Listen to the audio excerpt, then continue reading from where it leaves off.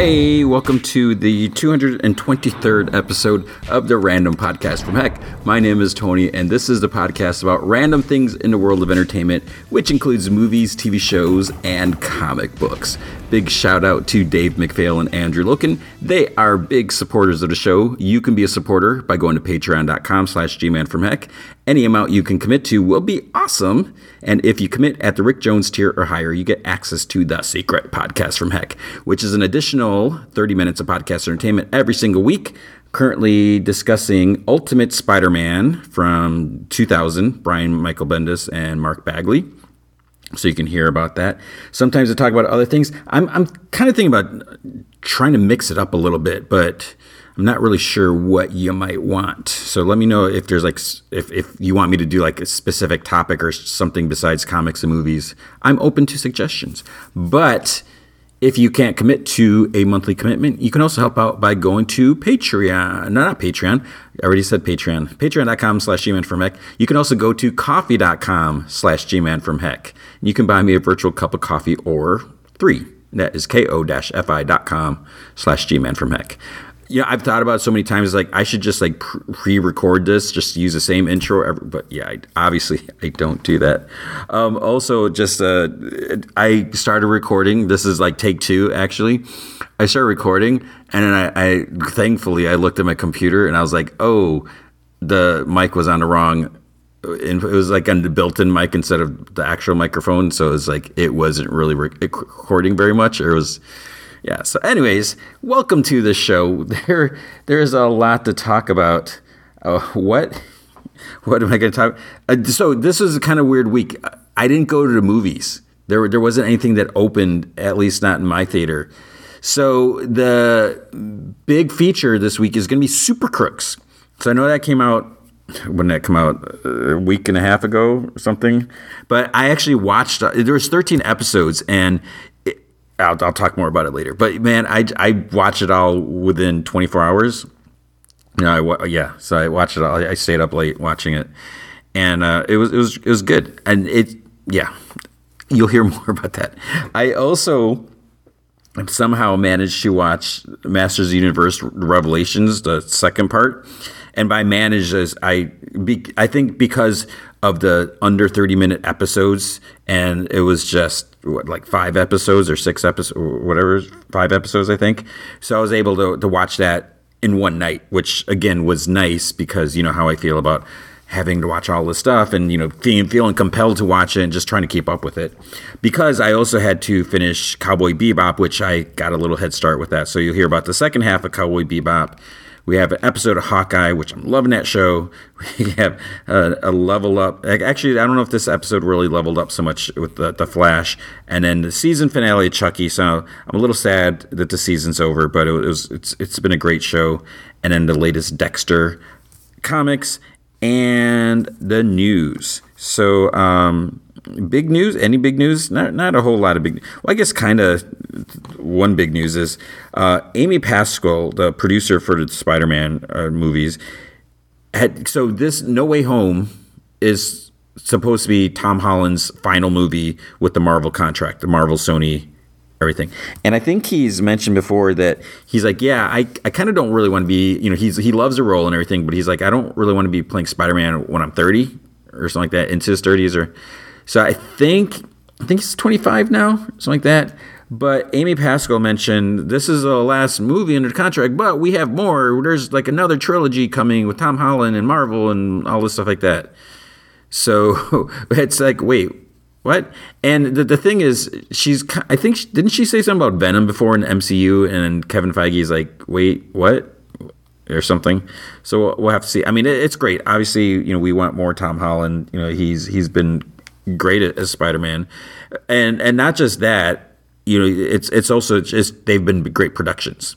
You know, we've had good stories. Maybe there might be some other casting questionable things that I won't get into this week since I talked about it last week. But the movies have been great. They've been fun. So obviously we want more, and I think that would be really cool to explore more because, you know, there's the possibility, could we get a Sinister Six? And I'm a little, actually, now that I just mentioned that, I'm a little hesitant about that just because we've seen what happens when there are so many villains. It bogs things down, which I mean, we'll see. I did get my ticket for No Way Home, but it just feels like there's a lot going on there. And if we're already going to have like multiverse stuff and other, so many villains, and it just, when they cram too much, it takes away. But then again, you look at something like Endgame, which was like crammed with like everyone, and that was great. So we'll see about that. But so hopefully we'll have more Spider-Man stuff, and who knows, will there ever be like Spider-Man meeting Venom, and yeah, so we got a lot there.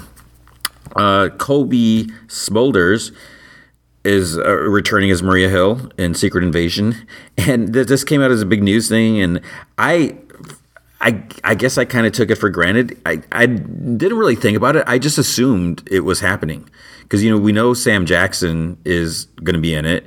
And I just assumed, well, Nick Fury and Maria Hill, they've been working side by side, and, they were last seen side by side. So it's like, why?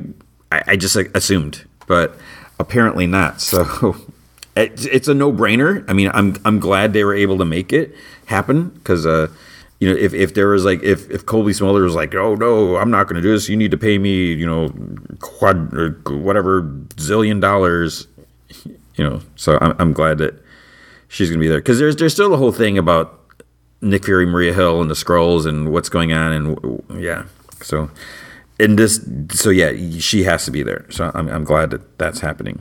Speaking of like Skrulls and doubles or whatever, apparently Jessica Henwick. So Jessica Henwick played Colleen Wing in Iron Fist, and she was great in that.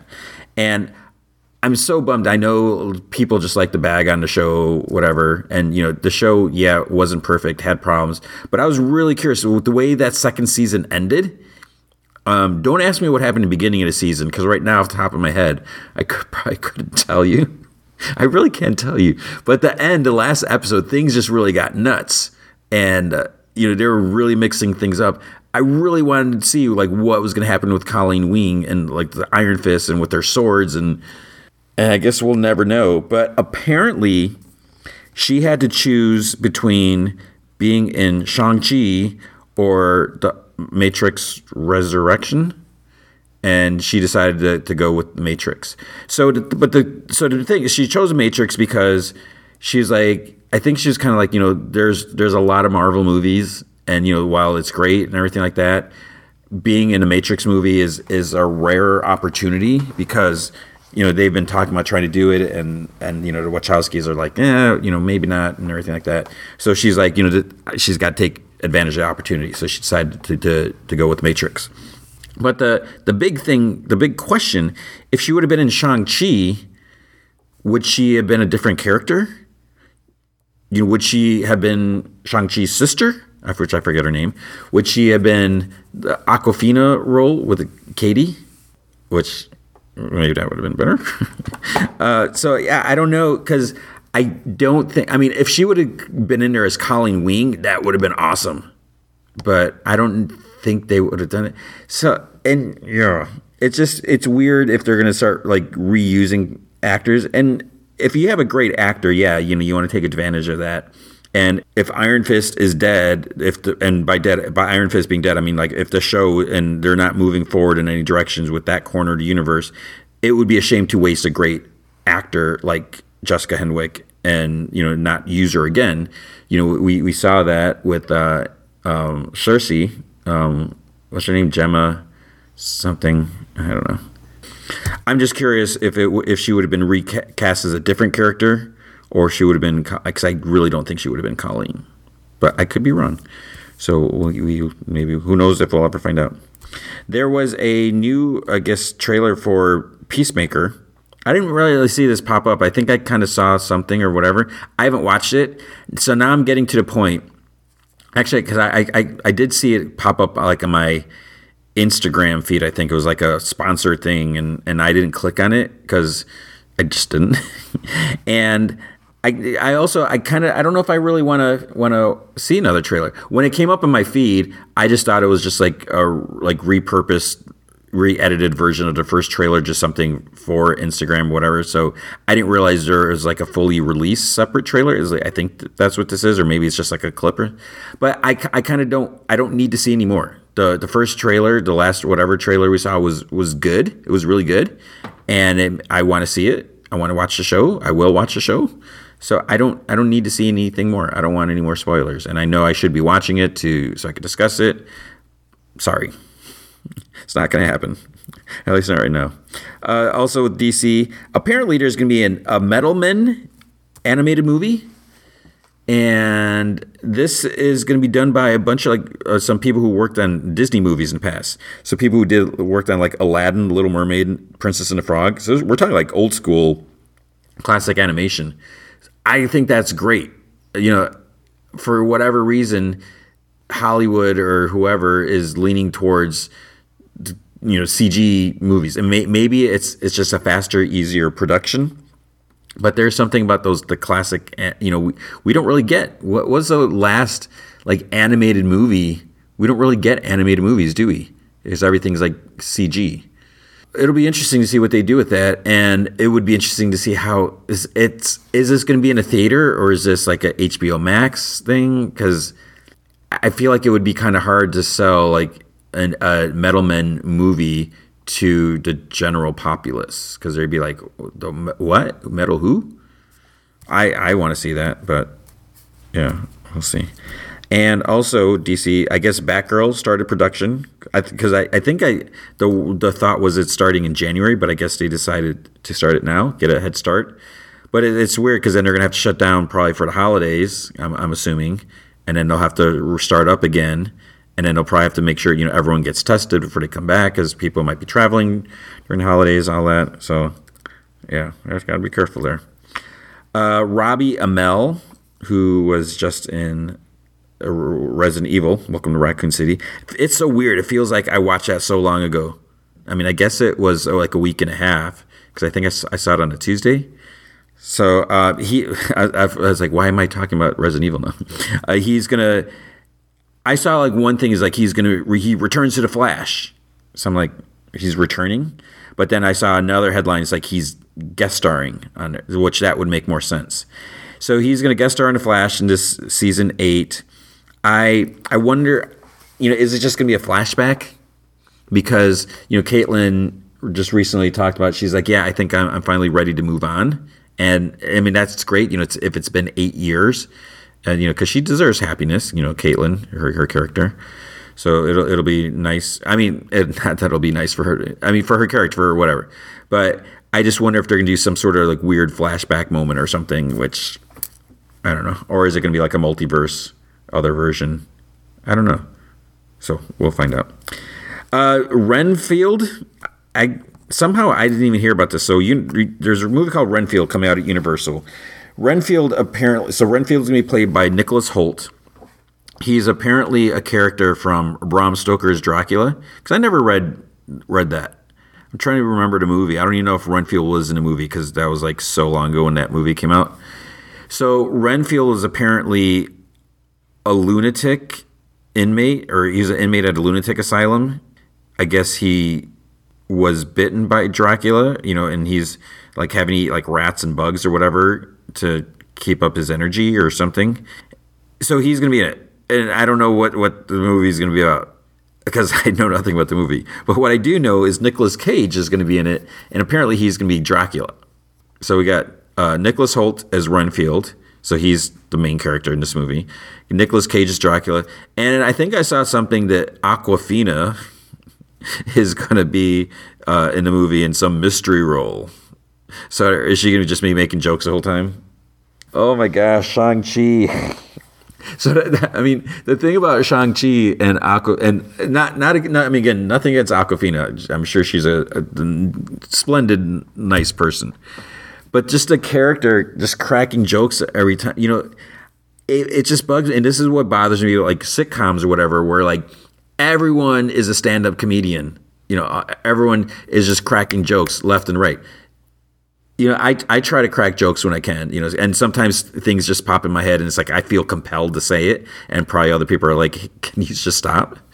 But it's just, it's too much. And I know Marvel does the funny, and they do a good job putting in the funny and all that.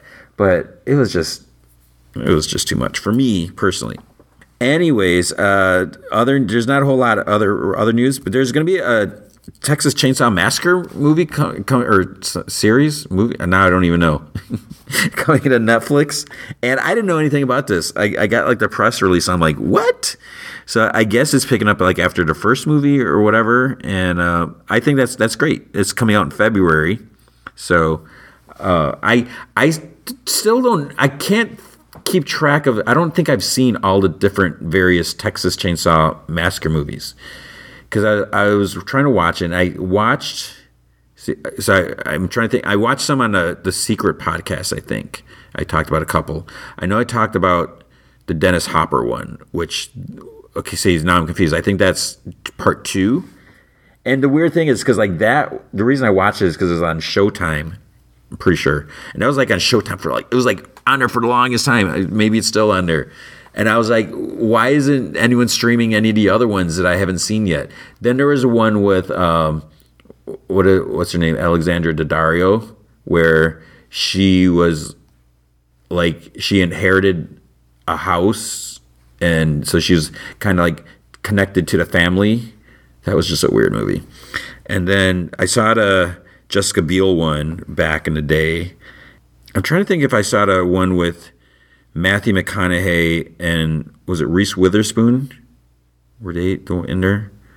I don't know, but I think there's like a part 3. I can't even keep track now. Because we have like the different continuities, new beginning, and this and that, and I don't know. I really can't keep track of what I've. Anyways, there's gonna be new Texas Chainsaw. I'm sitting here. I could sit here just trying to. Yeah, that's not news. And then, but the last bit of news: Sylvester McCoy, best known to me.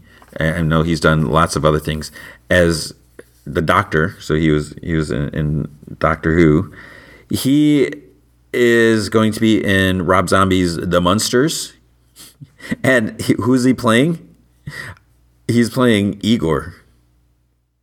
Igor. Who? Who the heck is Igor? I'm reading this. As I saw it, I'm like, at first, I'm like, is he Grandpa Munster? Have they already cast? Like, wait, what?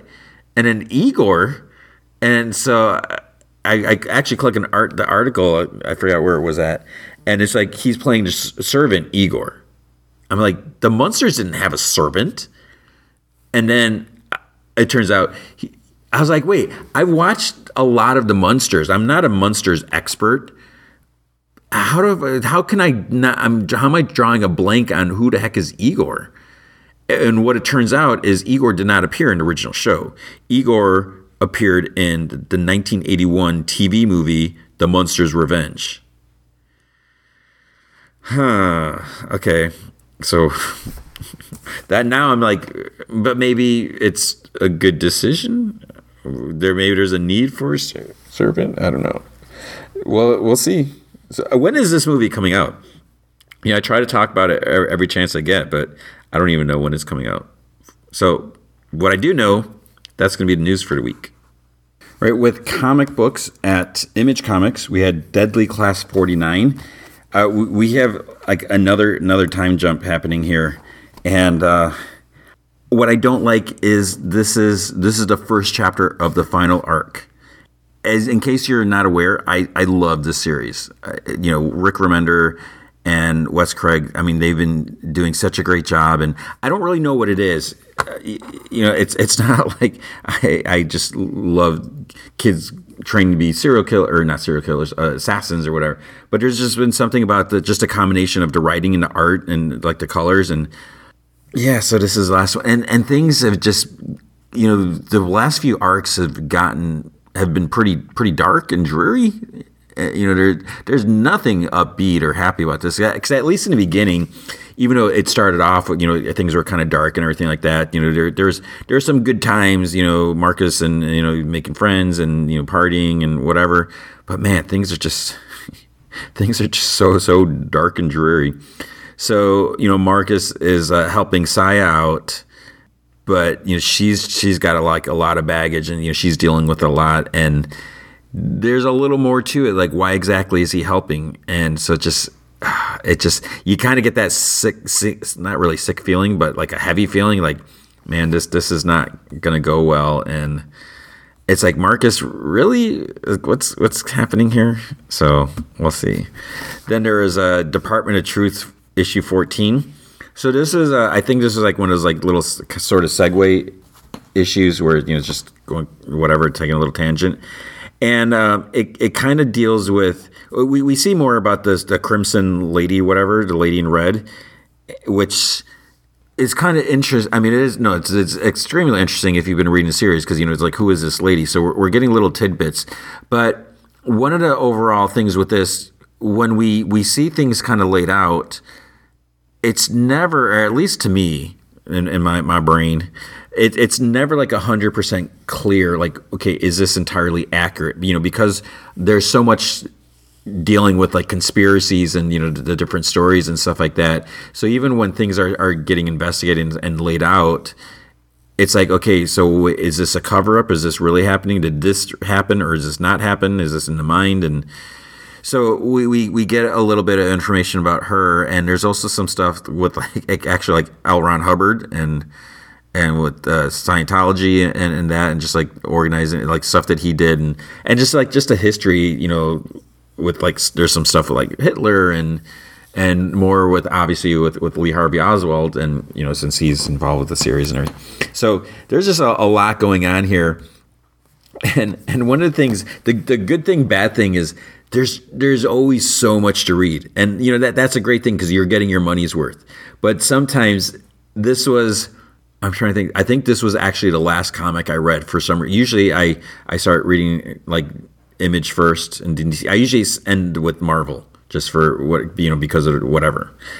And so this ended up being one of the last ones I read, and it's just like, oh my gosh, this is taking me forever to read. And I know that sounds bad, but it just, I get overwhelmed, and, you know, I'm not able to read everything that I want to read. You know, I wanted to read the Jeff Lemire Jock, was it Snow Angels? Is that the Comixology? I wanted to read that, and I didn't even get to it. And there's a lot here, but that's good because it's heavy, and you have to really read it carefully because, you know, there's just so much information being laid out, and, you know, James Tynion is just I get a little nervous, like, where are you coming up with all this stuff? So there's a lot of interesting things here. Then we had King of Spies #1. So this was interesting. This is Mark Miller and Matteo Scalera. So we got awesome creative team. I just read the synopsis so I don't spoil too much. But the world's greatest secret agent has 6 months to live. Does he die quietly in a hospital bed, or does he make up for a lifetime of bad decisions? He's been propping up an unfair system for over 40 years. Now he knows where all the bodies are buried and has nothing to lose when he turns his gun on everyone who's ever made a buck creating the mess we're in right now. That's an interesting synopsis. I'm always fascinated with those, and you know, I think I've mentioned before, a lot of times I don't read this, you know, especially when it's a new series, I don't always read what the official blurb is, because I just want to read it. You know, it's if it's a creators that I know, I'm going to read it, and then, you know, I'm always like, well, how did they describe this? So it's always interesting with that. So it's cool that, you know, we get you know, like the badass secret agent dude, but, you know, because it starts off with like kind of like a flashback, so we see him like in the heyday, you know, in action, and then cut to the present where, you know, he's I forget if it mentioned that, I think he's like in his 60s or something like that, and, you know, we see where he ended up after, because, you know, it's not always, you know, you think about like James Bond in you know, his prime. Where is he going to end up like years later? You know, is he still going to have a great life, or is he going to be a miserable life? Is he even going to live that long? So it's kind of interesting in that way. So it's off to a good start, and I definitely recommend it. You know, Mark Miller, you know, whatever he does is good, it seems like. So it's always fascinating to see these different things, and this is something I think I saw somewhere where this was. I don't know if this was created specifically in conjunction with Netflix, you know, since Miller World is working with them, I can't wait. I would love to see that, and I have absolutely no problem if the idea is to create these comics is also to create these properties, because Mark Millar's done a lot of great things. I mean, look back at him doing the Ultimates in the Ultimate basically the Avengers and Ultimate Universe. So he's got a lot of good stuff, and you look at Old Man Logan and everything, and obviously with Kick-Ass, and so I'm down. So I would say check this out, and I can't wait. I want to see Chrononauts. I want to see Starlight. I want to see all this stuff, and also Magic Order. Speaking of, the second issue of this came out. Now, my one problem with this is I feel like I should have gone back and read the first issue or first volume, because I think my brain is just so crammed with so much information over all these years that now I'm starting to run out of room, maybe, or whatever. I don't know. Maybe I don't think I'm getting enough sleep. But with this, I really like this world that we create, and that's the thing. You look at this, and you look at like Jupiter's Legacy, and Mark Millar. He's just doing this really great job, just really fleshing out, creating these deep, rich worlds and universes. And I'm really fascinated. And there's also something about seeing all these people, like with the different stories involving magic. There's different ways it works and everything like that. But what I like here is that you see people with like magic wands, and maybe it reminds me a little bit of Harry Potter type of thing, but it's just kind of cool seeing this. I mean, this is definitely not Harry Potter. This is more adult, more serious, and I'm just really looking forward to how this could be as a Netflix show. My concern would be, is it going to end up being too expensive like Jupiter's Legacy and then not happen, not continue? I'm still bummed that we only got one season of that. But with this, so just it's like I said, continuing from the first volume and the first issue, things have kind of changed. New people in charge, because I was going to say there's a Magic Order. Duh, that's the name of the series. So it's not like if you know magic, you can just do what you want. There's kind of rules and stuff like that, and people in charge of everything. And even though that being said, people still are kind of doing some things that they want to do, and so it's another really good series. So if you haven't read the first volume, you should definitely check that out and read it. And now I just realized, I thought I've read everything this week. I didn't read The Me You Love in the Dark issue 5, and this is the last series. And now I feel really bad. I was going to read it today because I had to finish. I had to finish Department of Truth and The Me You Love in the Dark, and I dropped the ball. So I suck. So it's been a good series now, but the thing is, I'm really curious how since this is the last issue and things have been kind of building. So The Me You Live in the Dark, in case you don't remember me talking about it, but I talk about it every month except for this month. This woman, she's an artist, and she needs to get away to kind of work. She has to do a bunch of paintings for a show coming up.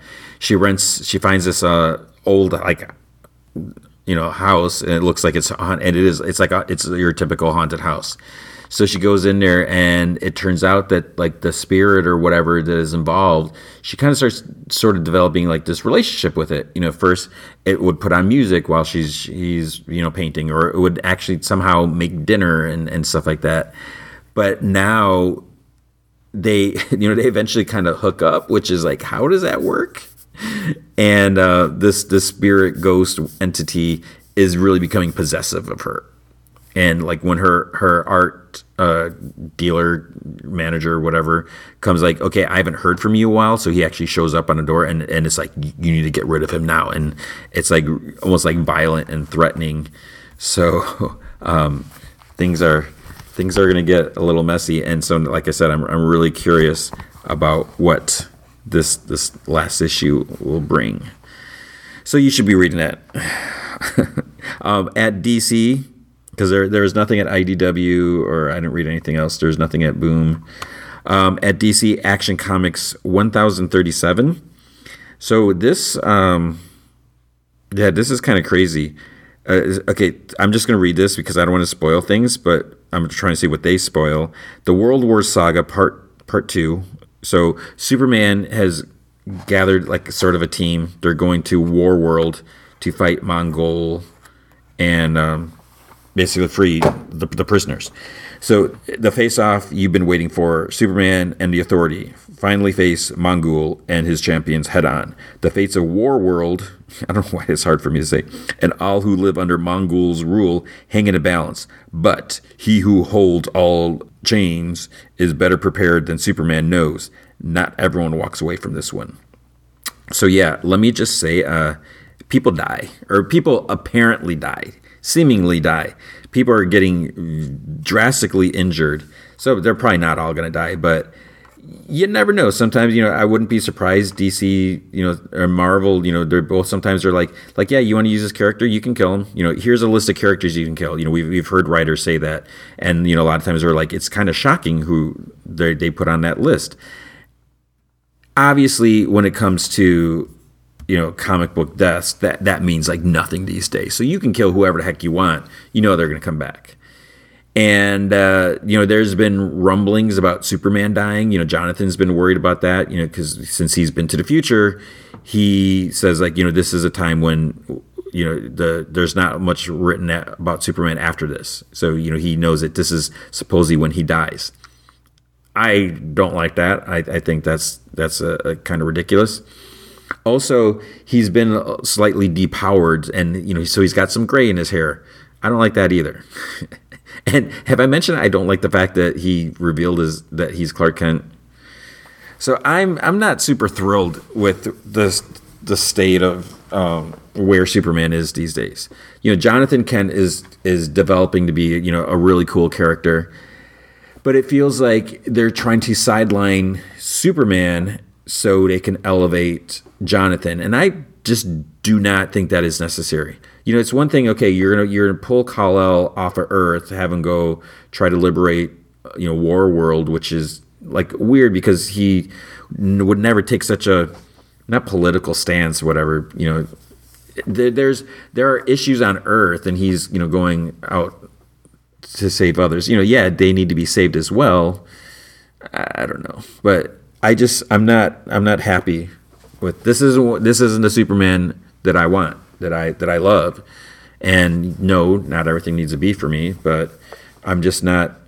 I don't need to see an aging Superman with no secret identity, or one that is potentially getting killed again. Yeah, so we'll see what happens. This is just a second issue. Everyone dies. End of the story. What's going to happen next? I don't know. So you can check that out. Let's see. We have Joker Presents Puzzle Box issue 11. I need to read this. I keep saying that. Why are there so many comics? I can't read everything.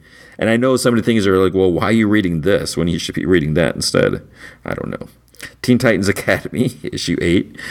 This, I had some issues with this issue. And yes, I meant to say it like that.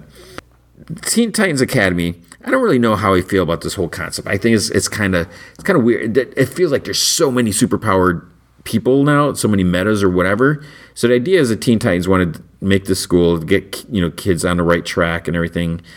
A little reminiscent, obviously, of X-Men, but not really.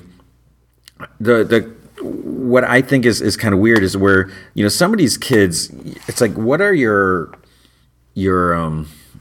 what am I trying to say? Like, they're not. Are they really interviewing, or what? Some of these kids, they don't have the best of intentions. It seems like. So it's almost like, are you training like future villains? One of the things, like, some of the kids are like, what's his name, Miguel, who has the dial H for hero dial. They go through his room, and first of all, he's just has the dial just sitting in a drawer or whatever, like his sock drawer. So his classmates, his friends, whatever, they go and they steal it because they want to use it because they think they can use it to talk to the dead. And then when he realizes that it's gone, he's trying to get it because there's a bunch of people in a room, and he's trying to get in there, and there's like zero respect. It's like, here, you're using this thing that you have no idea, and he's trying to stop him. He's like, you don't know what you're doing, you don't know what you're about to unleash. Yet they think, and yeah, maybe that's something kids don't always think about the big picture, obviously, and but it's just annoying with that. And then the other part, so apparently they're bringing in potential new students. They're doing like an interview, or not interview, but like a open house thing with the potential metas and their parents and everything like that. And then someone talks about like, well, didn't one of yours kill one of yours or something like that? And talking about Wally West killing Roy Harper, because there's a statue of Roy Harper out front. So it's like, you always wonder, is like, how much does the general populace know about the ins and outs of what happens, behind the scenes? And then what happens is Wally, because now he's in the Flash costume, since Barry is wherever in the multiverse dealing with stuff. Wally comes with his kids, Jay and Iris, and someone's like, "Oh look, it's a killer! Oh my God, and he's got hostages." I hate that.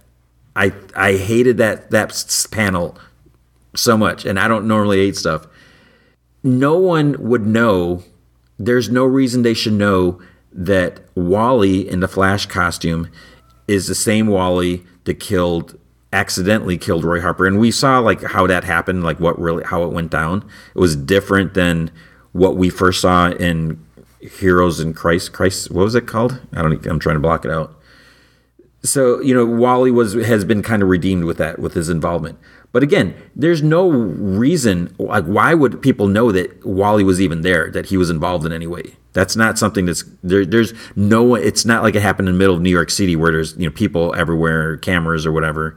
So I just think it's ridiculous that they would even know that something happened and that he was involved. But there's no reason they should know that Wally West was that Flash and is this Flash.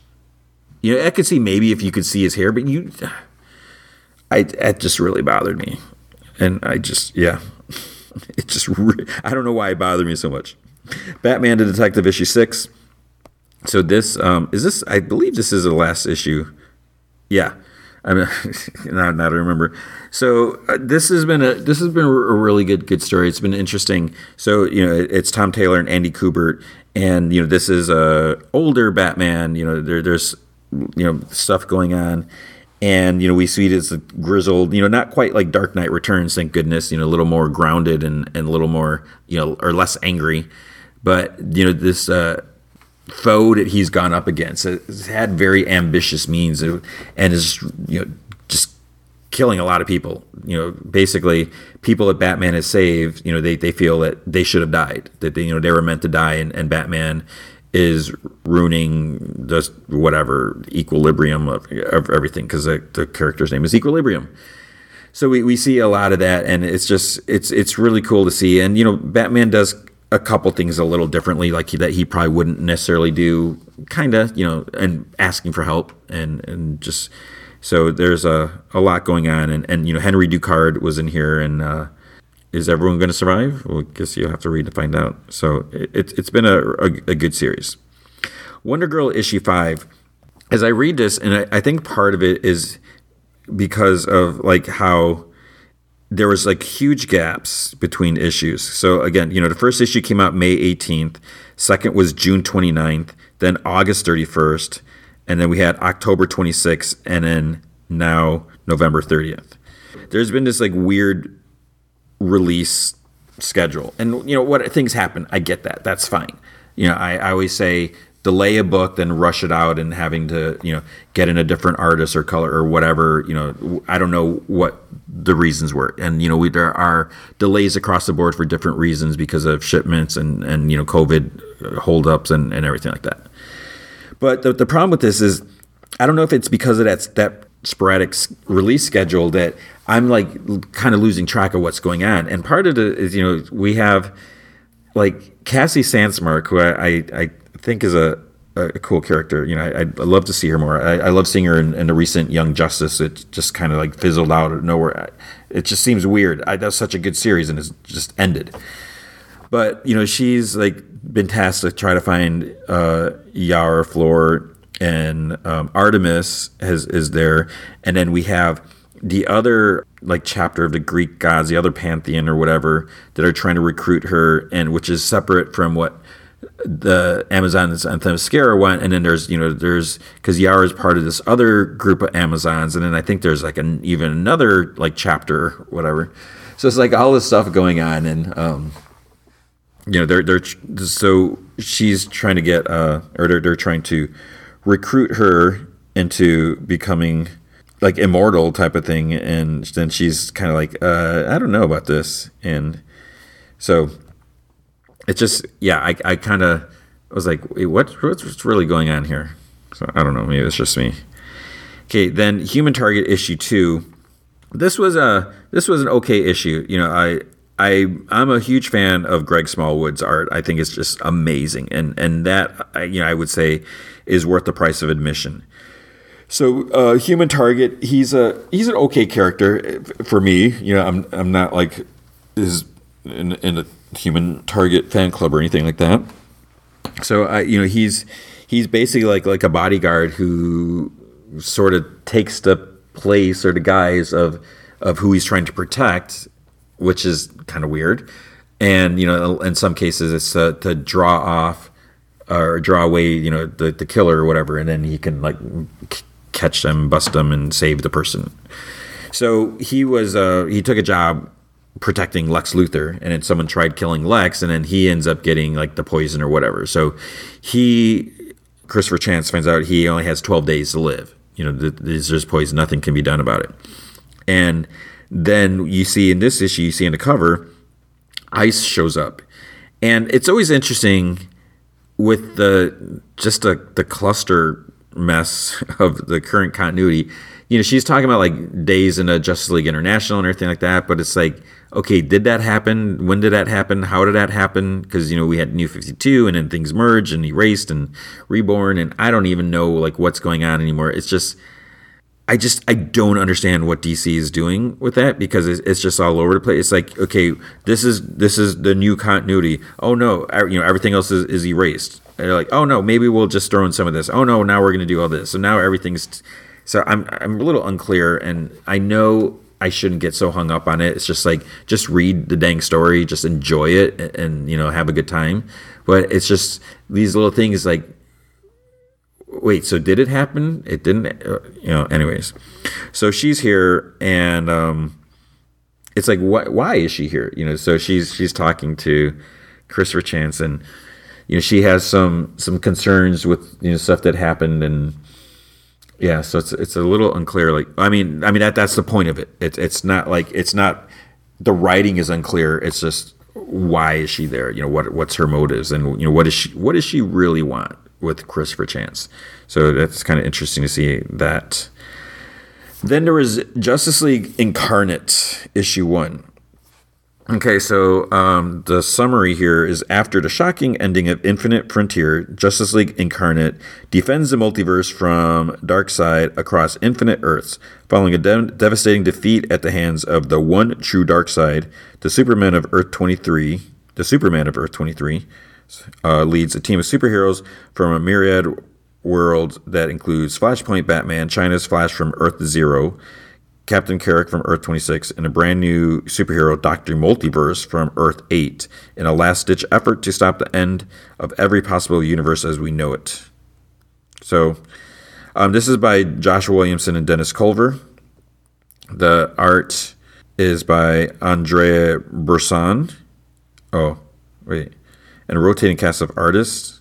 And Brandon Pearson's doing some of the art, too, in this issue. So, my problem with this is, I don't know how I feel about the multiverse stuff. It's cool to see and everything, but I kind of feel like we've seen so much of it that it almost feels like it's being overused, because when we would see little glimpses here or there, it was kind of a treat. So whatever, that's fine.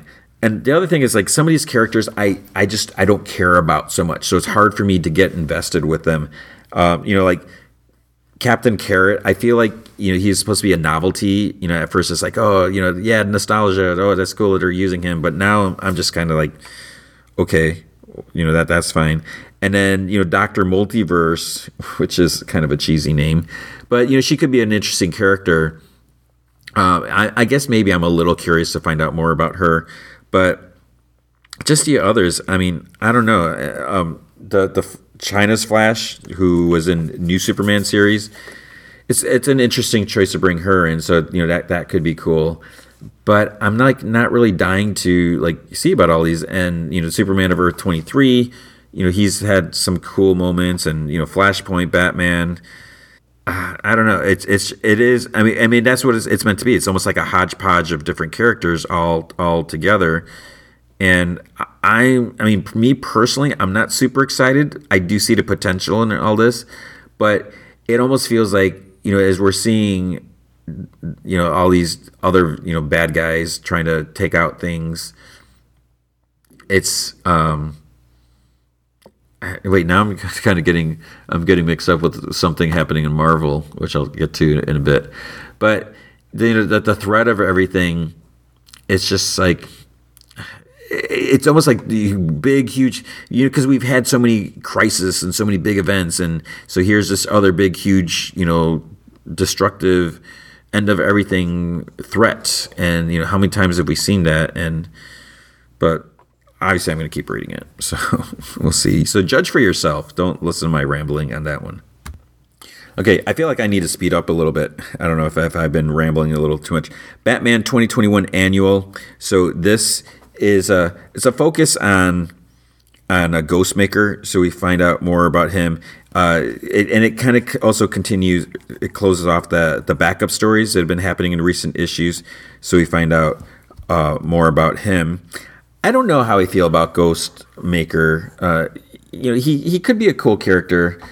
Part of me, I feel like I don't really want, or I don't really need another character. It's good to have another, for Batman to have another ally. He does have a lot of allies, but I feel like with Ghostmaker and with the way, James Tynion has set up his story, his backstory and everything like that, it is interesting to see, someone that Batman can relate a little, like more of a peer versus like some of his other, this is different than, his relationship with Ghostmaker is different than how he is with Superman or Hal Jordan or, Barry Allen or, anyone like that. So it's almost like they're more in like a secret club compared to how he is with the others, even though he's been in the Justice League and fought side by side with them. So, there's definitely some interesting aspects with that.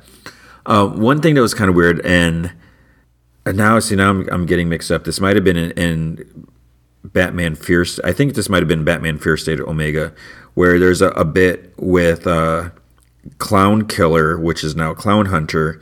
They kind of leave it where like Ghostmaker is offering to train you or something like that. But it's like I thought Ghost or Clown Hunter was working with, because didn't like Jason Todd talk to him, and then he agreed to listen to Tim Drake, Red Robin. So that was like, wait, what's happening? But then Fear State Omega is, I was like, I thought Fear State was over, and it's still going on. So here it's dealing with, okay, we need to transport Scarecrow, Jonathan Crane, and I'm so tired of Jonathan Crane. And just him and his schemes and contingencies, and as he's being transported, surprise, he's got he's had something planned for this to mess with people. So then Batman comes and basically he's going to deliver him himself. Then they have this conversation, and it's kind of a weird the way Jonathan is talking to Batman, the way Batman is letting him talk to him. I mean, you would think Batman would just punch him in the face and shut up and or gag him, but then he's just letting him talk and kind of talk down to him and about how he's making mistakes or this or that or whatever, and it was just kind of weird in a way. Then we have Detective Comics Annual 2021. This was interesting because we see some stuff with what's his name, with Bruce when he's young. But then there's this dude, and so we see the backstory of this character kind of tied to when Thomas Wayne saves this one guy. So there's this connection with that, and it's interesting to see how Nightwing handles things and how he's trying to deal with things, and so it was a fine story. I mean, it was just okay for me. Nightwing 2021 annual #1. This was a I actually liked this more than I thought it was. I was like, okay, here we go, another annual. We're getting these annuals, and a lot of times annuals, they're not like crucial stories. Sometimes it feels like, but this one was nice to see, like a flashback story between Dick Grayson and Jason Todd. So Dick is Nightwing.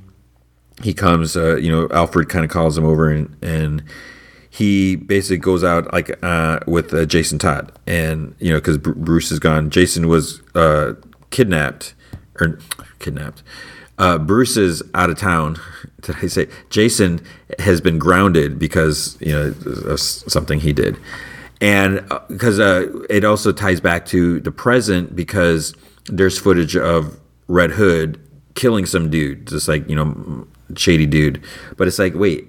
As I read this, it's like I thought he wasn't using guns anymore, and that's the case. So this is why Nightwing gets involved and trying to figure out what exactly is going on, and then we get the flashback story as well and everything. So this was a good story, which obviously because Tom Taylor wrote it, so of course we can expect some good things there. So that one's worth checking out. There is Robin 2021 annual issue 1. This, when I first started reading this, I was like, are you serious? Because this takes place before issue 6. And, the last issue we had was issue 8. With that, it means anything that happens isn't going to move the story, isn't going to change things moving forward because it's stuff that already happened. That being said, we do find out more about Flatline. And I think she's kind of an interesting character. I was happy and intrigued to learn more about her. So if you're curious about that, you can find out. And there's some other little, we kind of see other things like leading up to like Damian going to the tournament and other people. Why are other people, certain people involved? Like why is Rose going to the tournament and everything like that? So we get some other like background side information, which was cool and that stuff. So I take back my frustration about the placement of this, where it is worth checking out. If you've been really enjoying the Robin series, and this really goes with it. It almost feels like I don't know. Should this have been? I guess there's reasons that this is coming out now and not 2 issues ago because with what we know so far, and then it would have given some things away. So that's fine. There was a Justice League Dark annual 2021, and guess who did not read it? I just don't know what my problem with Justice League Dark. Then there is Joker annual. This is a flashback story. So this is Matthew Rosenberg and James Tynion and Francesco Francavilla are working on this.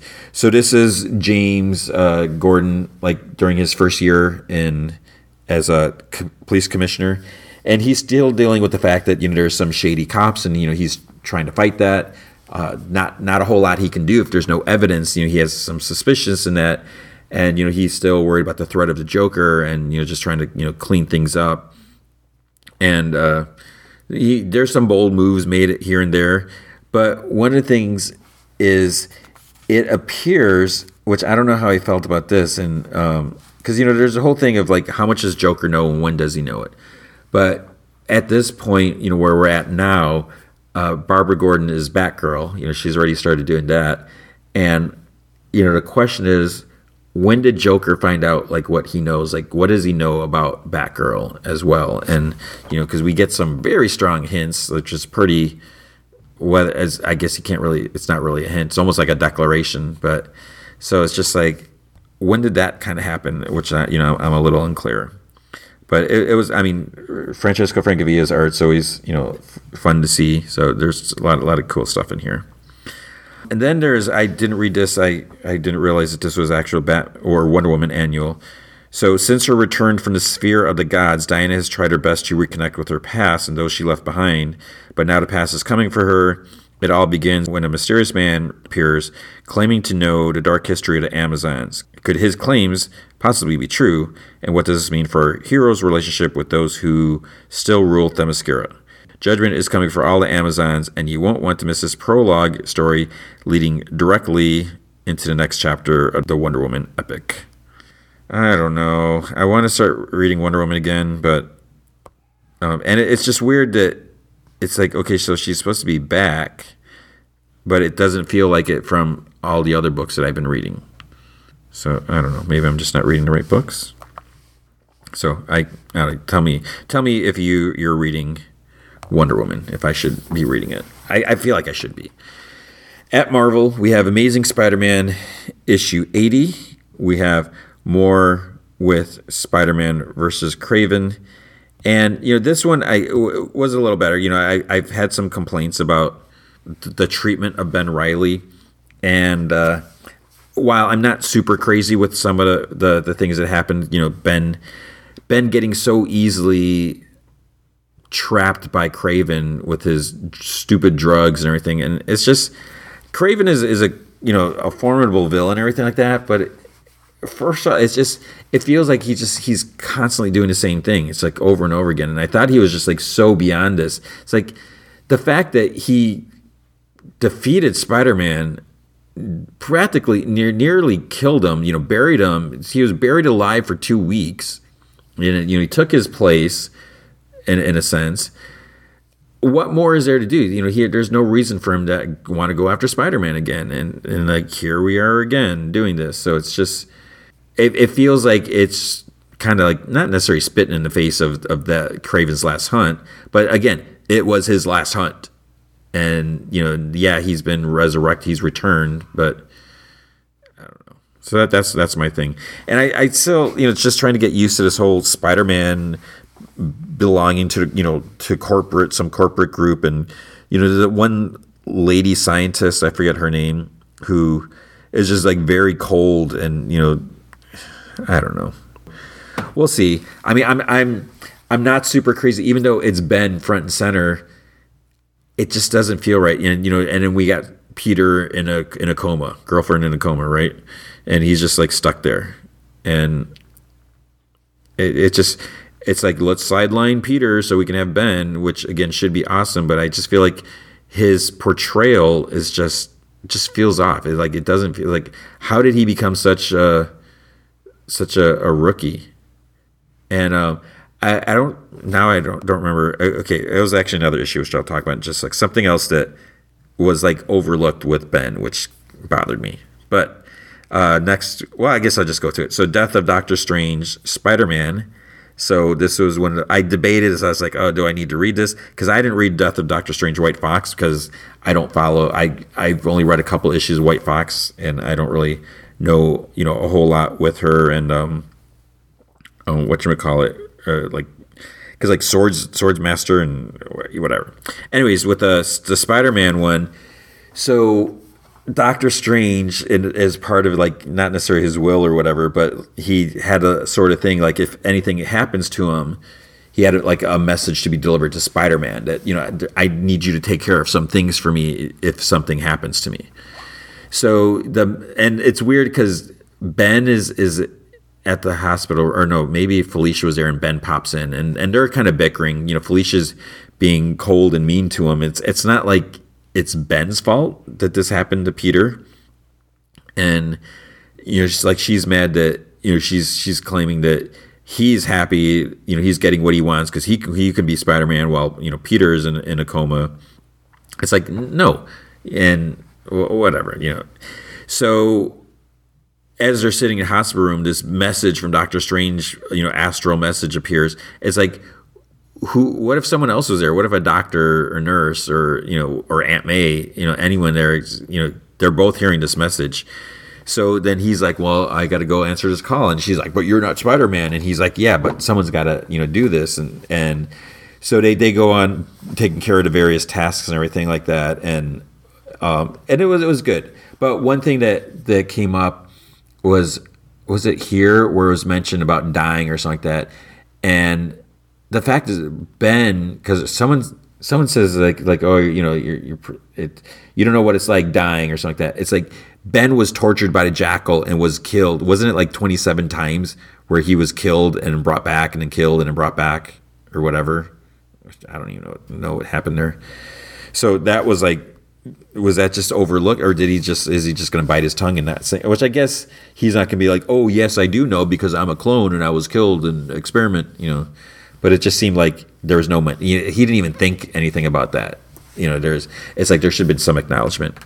But then at the end, Felicia has some kind of nice words to say to Ben, as nice as she can be.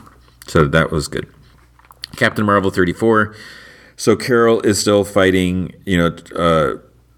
All these different Captain Marvel people are being kidnapped and trapped and used, and she's trying to overcome that. And one thing is she levels up at one point, and she just tries to, because she gets captured for a bit, and it's like, how can she get out of there?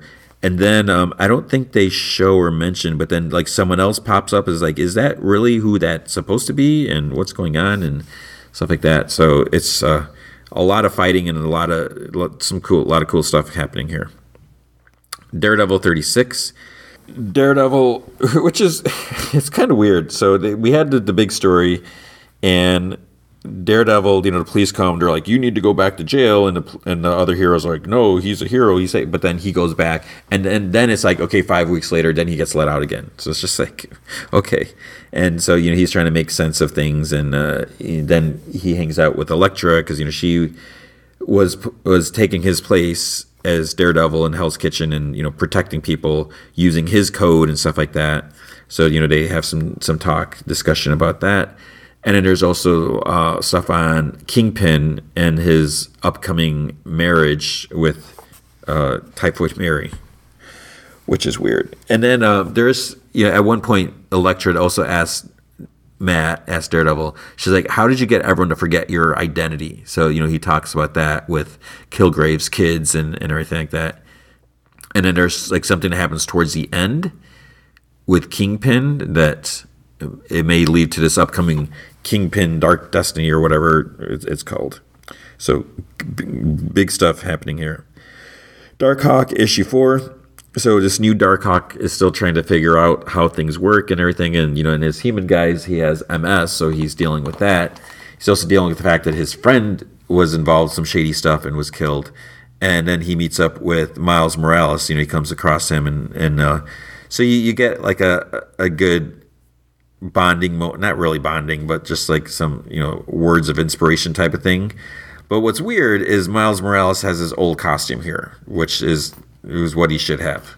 So maybe this takes place before he got his weird jacket, pink outfit. I don't know. Darkhold, Black Bolt. So I started like kind of skimming through this, and all of these stories, it's basically taking a character and putting a really big, dark and twisted and dreary spin on it. So there's some stuff going on between like Black Bolt and his brother, and then like by the time you get to the end, it's just like, oh man. So it's like it's almost like an episode of Black Mirror where you just see this like really dark outcome, and then it's like, where is it going to go from here? So you got that. Fantastic Four issue 38. I kind of see like where this was meant to go, but it just, there's little things that bothered me here and there.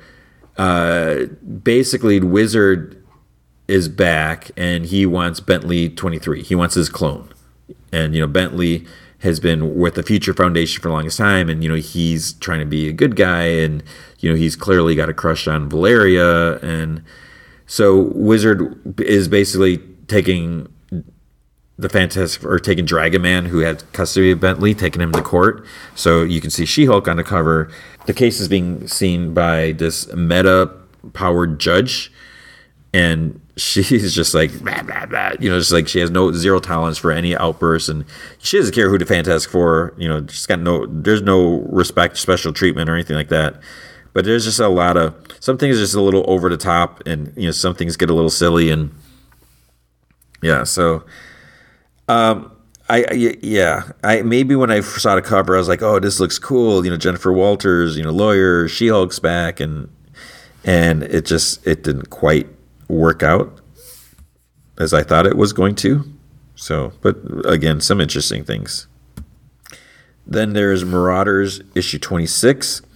And what was weird about this is, in one aspect, Sebastian Shaw and Emma Frost, they go to, what's his name? Leland. Oh, I totally remember his name. And basically, about becoming part of Leland. It's not. Anyways, the big dude.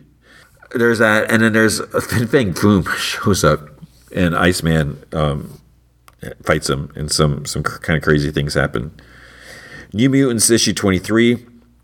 I feel like this story has been kind of going on for a while now, so there's a lot about the kids and the New Mutants going up against Shadow King, which I hate Shadow King. So there's things get a little weird towards the end, but a lot of things have been weird there. Phoenix Song Echo issue 2. I'm not liking this as much as I want to be. Like I really want to enjoy this series, but so we have Phoenix, we have Echo with the power to Phoenix, which I think is kind of weird, and I feel like a lot of characters are just kind of just being angry. There's a lot of hostility and stuff like just like the way Forge was treating her in the last issue. In this issue, she's picking up from the last issue, she's come across this dude who knows a lot about her family history and stuff like that. But then at one point, she ends up in the past. She with this other guy. They kind of, because of the adversaries involved, which I don't like the adversary, but he's and I don't like him because no one should like him. He's a evil entity. And I thought he was dead. I thought they wrapped that stuff up. Forge took him out or whatever.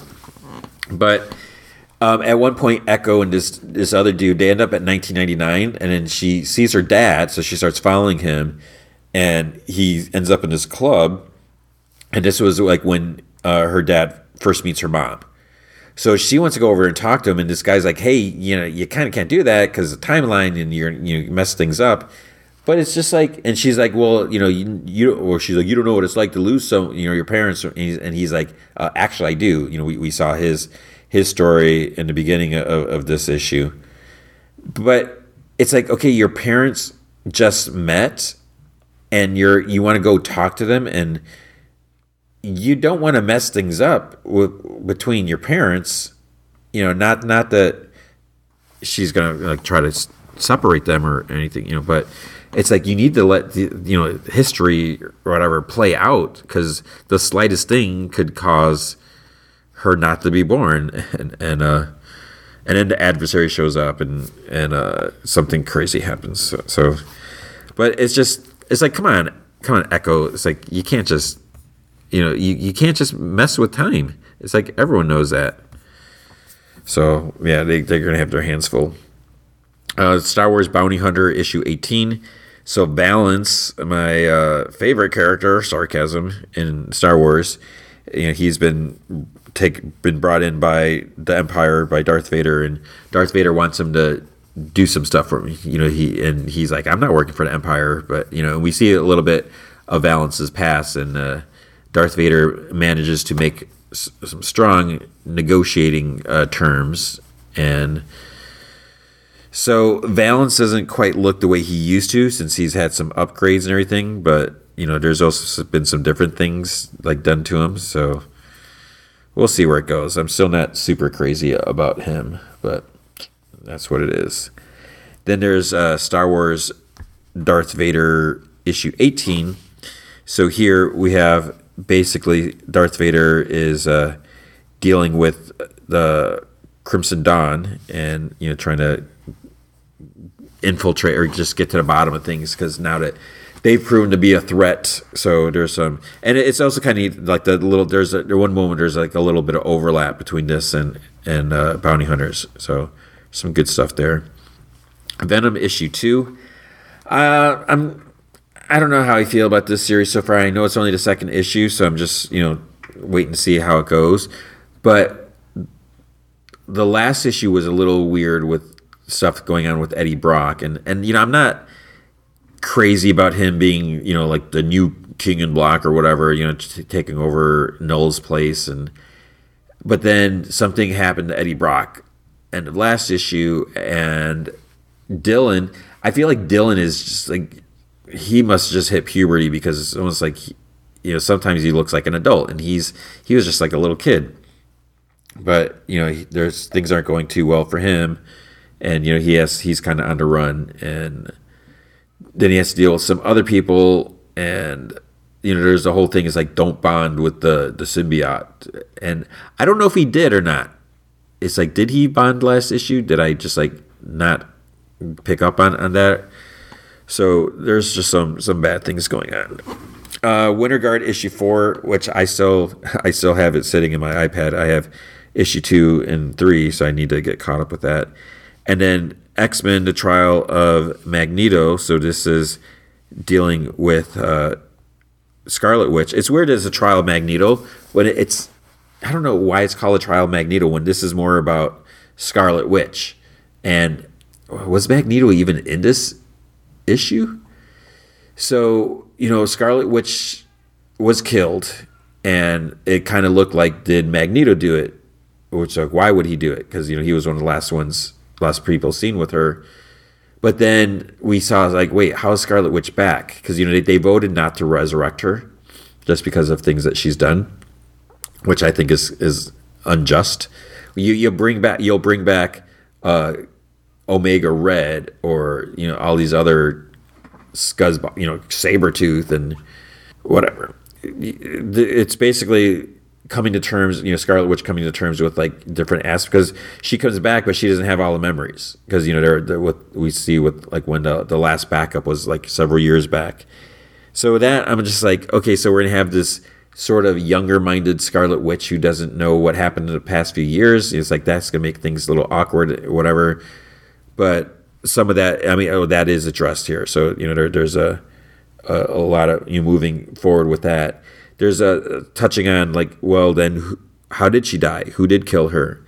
And then there's something else that popped up as well, like towards the very end. So this was interesting. At first, with the I don't remember, it was the second or third issue. I was just like, where exactly is this going to go? So this is kind of interesting, but I feel like this is more a Scarlet Witch story than Trial of Magneto. But yeah, so we get some kind of hints as to, well, who killed her. So they'll have to investigate that. But that is going to bring this investigation into comics to a close, because that is the comics for the week. Okay, with Dexter New Blood, Season 1, Episode 4, H is for Hero. So it starts off, Deb asks Dexter, like, okay, what's going on? Because Kurt, Clancy Brown, the father of Matt, who Dexter killed, he said that he just talked to his son, and he FaceTimed him. And Dexter's like, what do you talk? How? Why? So Deb, in Dexter's mind, asks him, well, what does he think is going on? And it's like, Kurt couldn't handle Matt being missing, so he became delusional. Deb says that, she doesn't think so, that he's lying because he doesn't trust the cops, that he wants to take matters into his own hands, and he thinks Johnny Bullhorn murdered Matt for shooting the deer, and thinks that Angela's protecting him. Then she'll close the case, and then he can go after Johnny, or he'll keep digging until he gets to his son's real killer, which is not good for Dexter. Dexter talks to Angela, and she asks if he heard the news about Matt, and he's like, yeah, I heard it from Kurt. And she's like, you heard it from Kurt? And he's like, yeah, I saw him coming out of the tavern, and he was celebrating, so he brought him home, whatever. We also see Harrison talking about wrestling. He has to gain 5 pounds before he goes a match. Dexter's glad he's making friends. Harrison says most of the guys on the team are F nuggets, and Dexter, he's like, oh, your Aunt Deb used to say that. And he asks Harrison, he's like, do you remember anything of her? He's like, no, only the swears. And Harrison asks if he misses her, asks Dexter if he misses her, and he's like, oh, she's in my thoughts all the time, which, is what we're seeing. Ethan, his friend Ethan, gives him a ride to school. So Ethan was a kid being picked on and bullied by the others. So Kurt goes to the police station. Angela talks to him. He says Matt called him around 10. They FaceTimed, and she's like, well, where was he? And he's like, it looked like a hotel room. He said he was in New York City. So she asks if he looked injured at all because they found his blood in the woods. And he's like, I didn't really see any signs of anything. And she's like, did he say what happened? And Kurt's like, I didn't think to ask. He's like, he was just happy to see his son. And, he's like, what Matt put her in a town through is not okay. And she's like, no, it's not. So he's like, or she says that, he owes her a call. She keeps, trying to call him and it goes straight to voicemail. And, he says that if this is about killing a white deer in tribal land, he'll pay to find. And, because like she knows that he's always good at, paying to fix Matt's messes. And she's like, well, that's not my jurisdiction. And she just needs to, she just needs help closing the missing persons case and then find out, who assaulted who and so forth. Kurt says that, he's like, well, I didn't want to say anything, but it looked like he was high on something. Sometimes he goes on benders and I don't hear from him for days, And then as he talks, Angela sees Molly, that podcaster lady. She's like in the police station outside. So Logan, so Kurt leaves. Logan tried telling Molly that it was inappropriate for her to visit him, and Angela's confused. Logan's like, yeah, we met once, like when they were doing a search. And she's like, yeah, we went out for a drink and slept together. He was amazing. So it's like real classy there. So she was wondering if her meeting with Kurt had anything to do with the case. And Angela's like, I know you're a reporter. And Molly's like, I'm not a reporter. I'm a podcaster. Prince is dead. Which is why I don't write articles as much as I used to. I don't know. That's because I'm just tired. Angela says that, she has a real aversion to liars. And, Molly says that, she wasn't lying when she said that she was there to help with the search because, that's what she wants to do. Angela says that you're doing a story about it. Molly asks if Angela's talked to Matt. And, she's been trying to. Does she think he was attacked in the woods? Does she think his dad is covering for some reason? Angela's like, if you don't leave, I'm going to arrest you for interfering with an investigation. So she's like, okay. And she tells Logan to call her when he's off. And Angela tells him to run Matt's credit cards. He's like, oh, I did that a few days ago. He's like, do you think what Molly said? And she's like, I don't give a poop what Molly says. She's like, I care about what Kurt says. Matt is staying in New York City, so run his cards. Then we see Dexter at a gas station. He sees Kurt sitting alone. He's like, oh, poor bastards. And then he says that he gets that he's upset, but why is he lying about his son being alive? So that's like the weird thing. Then Harrison's looking. He's sitting I think he's sitting in a gym or somewhere. He's alone, looking at the listings in Molly's podcast episodes, like the different titles. The third one is Miami, the Trinity Killer, and that's basically John Lithgow's character from season 4. So he listens to the episode. So the episode's called Mary Effing Kill. Like, oh, so edgy, you got a swear word in your title. And I know I joke, it probably sounds ridiculous when I say poop instead of S, but I want to keep this, non-explicit so anyone can listen to it if they want. Because does it really make a difference if I don't use profanity? And I know it's like, why should it make a difference if I do use profanity? Because if I do use profanity, I don't know why I'm talking about this, whatever. So Molly swears a lot because, again, it's like, oh, is it cool to swear so much? I do, believe it or not, I do swear. Believe me, I do swear. But you don't. It's not necessary. You don't have to do it all. There's certain times and everything. There's other words you can use. So basically, the Trinity Killer, he's the one that killed Harrison's mom and left him in the blood, kind of like what happened to Dexter. So then Dexter's at work. There's a emergency alert goes off on his phone. The high school is on lockdown. So he calls Angela, and she's headed there. She says, all she knows is there are multiple injuries and Harrison's involved. Dexter, he drives to school. He sees some kids coming out in stretchers, and he sees the other cop, Teddy, and he takes him to Harrison. He's like, I'm all right. He has a stab wound on his side, and Dexter's like, who stabbed you? And he's like, oh, it's not bad. Angela says that when they found Harrison and Ethan, he said something about a planned school shooting. That's how it all started. Harrison said Ethan asked him to meet him backstage, and he wanted to get revenge against the kids who picked on him because, he had his pictures, whatever. The plan was to bring guns to school and open fire. And she asked, why did Ethan tell you? And he's like, he wanted me to do it with him. And Harrison said that he gets it, being bullied and tortured. He tried getting him to talk to a teacher, and that's when he pulled out the knife out of his backpack, and he came right at him and stabbed him. Dexter's listening to all this, and he's like listening to his words carefully. Angela tells Logan to check his backpack. Then she's like, "What happened next?" So he's like, he said he was scared. He tackled him and to get the knife out of his hand. But he kept charging. And he thinks that that's when he got his leg, because Ethan's leg was like really, really cut badly. So he was bleeding a lot. Then he passed out. And Harrison says that, he didn't mean to hurt him like that. He's like, is he going to die? And he tells Dexter, he's like, I didn't mean it. And Logan finds Ethan's sketchbook in his backpack with Die, Zach, and Scott, the picture of himself as a Punisher. Then he finds another page with like student pictures kind of like cut out on in a cafeteria at different tables, and there's like blood and stuff like that. Some of them have X on theirs, and it's like it's basically a kill list. It's like F you guys.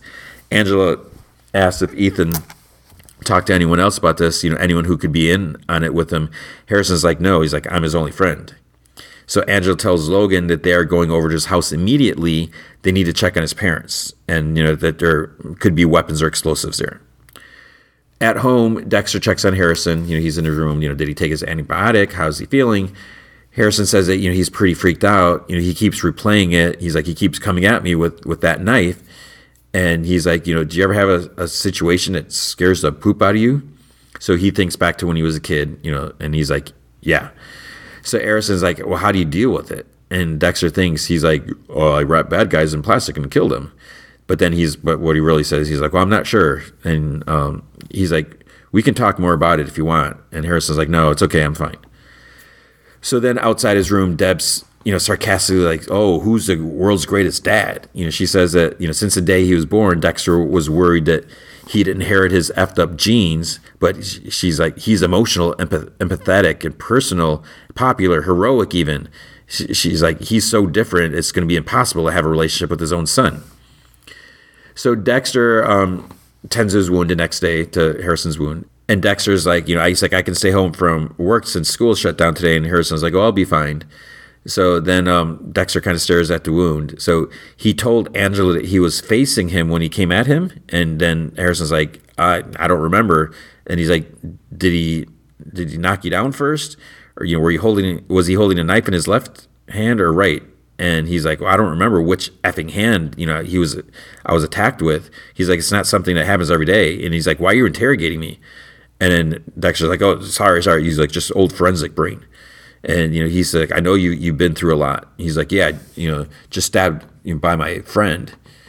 And then he goes outside to get some fresh air. He's like, is that all right? Or do you have questions about that too? So Deb's like, what are you doing?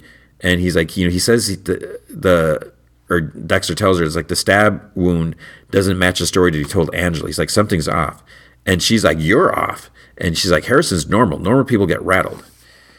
Harrison ends up at the hospital, so I guess he walked. I'm not sure how far, Dexter's house is from the town, whatever. So Ethan's parents are in the room. He's like in a coma or whatever. And he's like, excuse me. He's like, I came to see how Ethan was doing. And the dad's like, he's still heavily sedated. And the mom's like, he lost so much blood. He would have died if the paramedics didn't get there when they did. And Harrison says that he's sorry. He's like, I didn't mean to. And he's like, Ethan's like my only friend there. And the dad's like, well, he liked you too. And then he's like, well, how's he doing? Harrison says that, when he's better and he comes home, and mom's like, he isn't coming home. And she's like, what do you think is going on here? She's like, Iron Lakes isn't our home anymore. It's like, we've been getting death threats. No one's going to buy from, my store again. Ethan will probably go to juvie. He's like, you should have come to us. It didn't have to be like this. And then dad's, he like talks to him. He's like, she's obviously very upset. We both are. He's like, he should know that they appreciate what he did. It could have been a lot worse, but they just don't ever want to see him again. He's like, you understand? And Harrison just looks, he almost has like an evil look on his face. So, but I mean, that's a little ridiculous. Like, you should have said something to us. It's like he knew for like a day. Dexter goes to the police station. He looks at, there's a bunch of pictures like in a conference room with the stabbing, whatever. And and it cuts on Ethan's legs, and there's like pictures of guns that they found at the house, I guess. Angela's like, "Are you sure you want to be looking at that?" And he's like, "Well, I'm just curious." And she's like, she's like, "I'm a cop, and I messed up knowing that Audrey was meant to be a victim." Audrey happened to be outside, and she heard that. She's like, "What was that?" And Angela's like, "I told you can't be in here." And she's like, "Well, don't change the subject." And she sees a picture at a lunchroom, and Audrey's like, "Why does Jim get to be in here?" And Angela's like, "Well, he should go too." Dexter says that he has some information. Turns out that, or they turn to the board and look at some of the stuff. But then Audrey takes a picture of the hit list drawing, because her back's turned.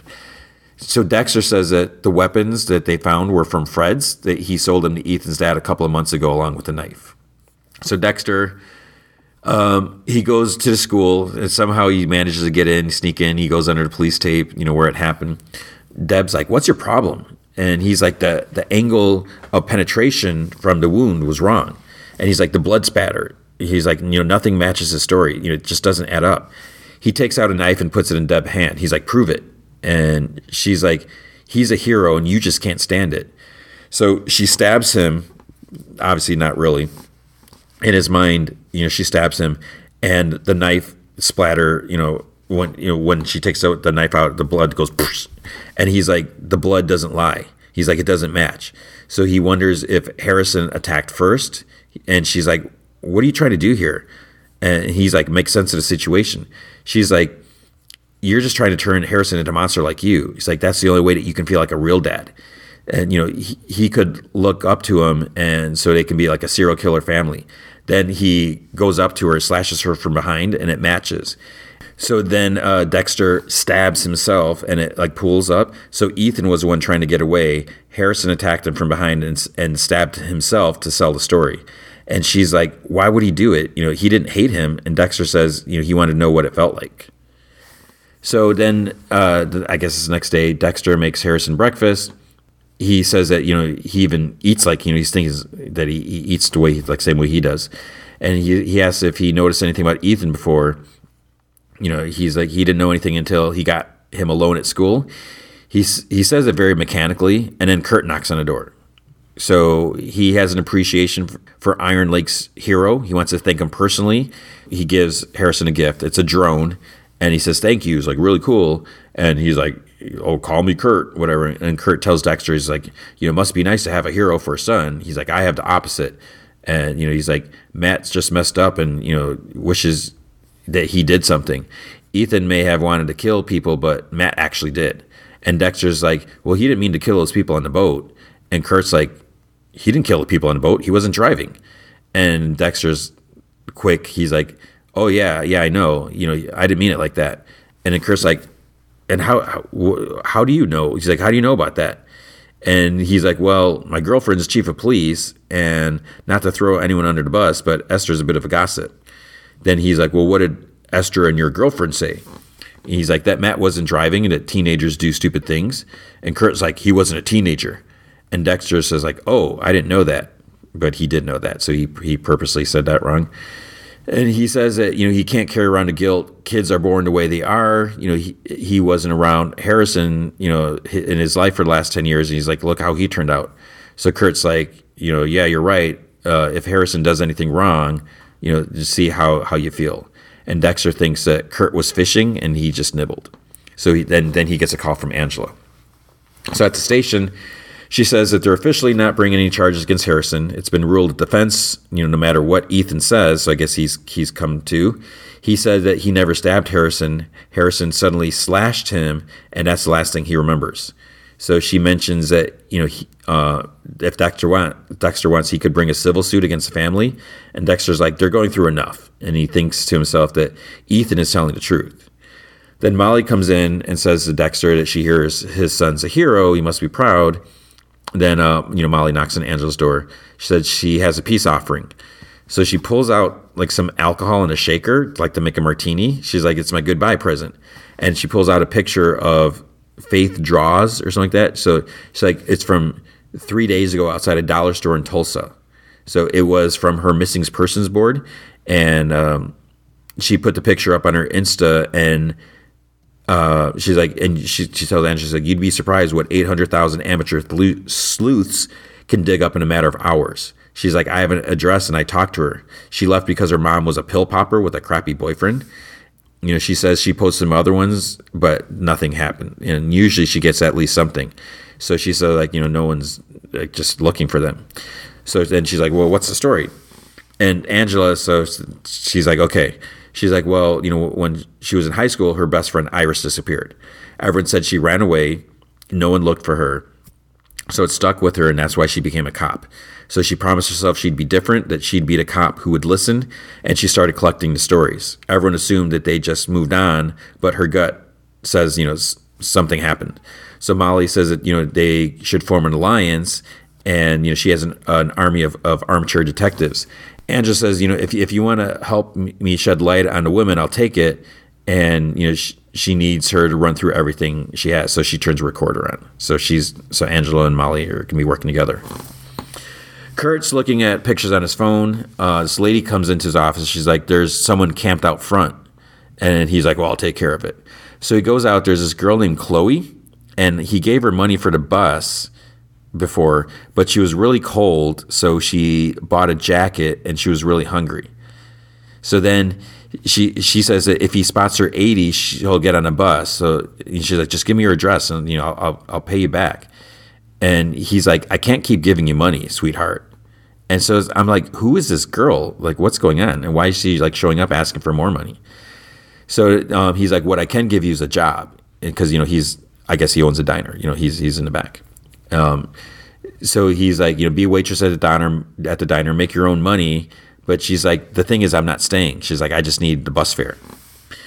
So then Logan's at the school to talk to students who are on Ethan's list. Dexter, meanwhile, is at home searching Harrison's room. You know, Logan says counseling is available. It's scary to be targeted. Does anyone have questions? Zach just wants to give a shout out to Harrison for saving all their butts. And then they're like, speech, which is like so stupid. Harrison's like, you know, he doesn't know what to say, but he's glad no one got hurt. And he's like, you know, I don't hold anything against Ethan.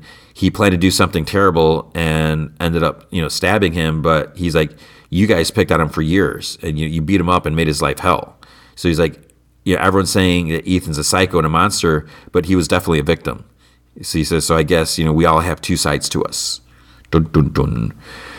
Kurt drives Chloe to his place, and there's underground bunker doors, which look familiar. So then Dexter, meanwhile, he's looking under like Harrison's bed. You know, he's trying to find anything. He doesn't know what he's looking for. Grabs a flashlight to like look under, but then he notices there's no bulb in the flashlight. So he opens it, and there's like a little straight razor in there. And then Deb shows up and says Trinity used a straight razor to kill his mother. You know, he was born in blood, just like Dexter. And Dexter thinks he has my dark passenger. So that's not good. You know, Harrison seemed like he was a good kid and all, but obviously not. You know, he stabbed Ethan, and he basically ruined his life and his parents' life. So this isn't good. Dexter, he's gonna have his hands full, and plus the fact, and now, so Matt's father, did Matt's father kill that girl? Did he have her locked up in a room, you know, with watching her in the camera, and then let her go and then shoot her? So everyone's messed up. What is going on in this town? So I enjoyed that episode. I almost said issue. With Chucky, season 1, episode 9, An Affair to Dismember. So this is just, I'm so surprised with this series. So just before I get into it, you know, this is a season finale, and they pulled out all the stops. I mean, it's just been really, it's been so much fun. When it first started, and, you know, we have like all these kid characters, I'm like, who are these kids? You know, it's like, whatever. It's like, I don't care about them. But I really I really grew to like the kids, and, you know, seeing like who's going to survive and everything like that, and just seeing how they've changed. And then also the fact that, you know, they brought in characters from the movies and just really tying it all together. So it feels like it's more than just like a Chucky TV show. This is a continuation of the overall story that, you know, which started in Child's Play 1, 2, and 3, and then there's stuff with Bride of Chucky with Tiffany, and then with Curse of Chucky and Cult of Chucky. So it's not like absolutely mandatory that you watch all those, but it really enhances the show if you have watched all those movies, because then you just see like the different characters and know who they are and how it all ties together. So with that, it starts off, so Junior basically just killed his dad with Chucky in the last episode. Andy Barkley, so Andy from the first movie, little kid Andy, he's an adult now, he's like ringing the bell. Chucky and Junior are watching from the window, and Chucky's like, because he's like, Junior's like, who is that? And Chucky's like, oh, it's someone who never had the balls to be, one of us. And Junior's like, well, what can we do? And Chucky's like, what do you think? And the thing is, like, they're both covered in blood, so it's like, how are they going to answer the door? Junior apparently washes up super quickly, and it's so easy to get the blood off, right? And maybe he changes clothes too. Answers the door, and he says he's looking for Jake Wheeler. And Junior's like, who are you? And Andy's like, a friend. And Junior's like, well, he's not here. Then Andy's like, well, what about your mother? And Junior's like, she died. And Andy's like, how? And he's like, not that it's any of your business, but she killed herself. Then he's like, is your dad home? He's like, actually, he is. This way. So Junior's just being like really weird. So Andy goes in, and he's like, how do you know Jake or whatever? He's like, we met in an online chat group for like collecting dolls or something like that. He was going to sell him a good guy doll. And Junior says that he's like, oh, I didn't know he was getting rid of Chucky. And then Andy's like, is Chucky here? They go into Jake's room. He's like, he was just here. And Andy's like, your dad or the doll? And Junior's like, both. He's like, he must have gone out. And then there's kind of like a thud or a noise like in a closet. And Andy's like, do you mind if I take a look around for the doll? Because, he really wants to buy it. He opens a closet, and Junior's like in anticipation, like almost excited, waiting for Chucky to come out. Nothing's in there. So Junior, he's like, well, my dad must have gone to his girlfriend's. And then he's like, do you think he took the doll? And Andy's like, well, why don't we call him? So they call, then they hear Andy's dad's phone ringing, and it leads them to the bathroom. So there's a bubble bath ready. So it's like, who made a bubble bath? And the phone is in a robe pocket. And then they both like look at the tub, and Junior is just like, it's like, what is going on with this kid? What is Andy thinking? So Andy, they don't even say anything. Andy just like reaches in to the tub as Junior watches. He's just looking, doesn't say anything. And then he pulls his arm out. He tells Junior to be careful. He's like, that water's freezing. And Andy asks, he's like, where your dad and his girlfriend are, or Jake? And he's like, no. And he's like, well, tell him to call me. And he's like, I'll see myself out. And he's like, and if you see the doll, he's like, stay away from it. And so here's this guy that just walks in, and he's like, I'll see myself out. I wouldn't let someone just see themselves out, because like, what if they're going to grab something on their way out or whatever? Junior looks around. Chucky was hiding in the toilet. He's like, I knew he'd never look in there. Junior's like, why don't you just kill him? And Chucky's like, he had a gun. He's like, that's like my Achilles heel. He's like, that and acid and fire and those big industrial fans or whatever. And he like kind of shudders at that. He's like, well, I have other plans for him. He says, he's like, well, where's my dad or whatever? He's like, I put him down to laundry chute. Then he asks Junior if he's hungry. But it's like, does Chucky eat? I mean, he's alive and he can bleed, but does he actually eat? Does Chucky poop? Everyone poops, right? Jake and Lexi are still talking about Chucky trying to kill them. She says that, he doesn't exactly need help killing. So, what does it accomplish? Jake says, well, maybe it's part of, some voodoo spell or whatever. He wonders if it has something to do with the doll he got from the bus station. And then you hear some whistling.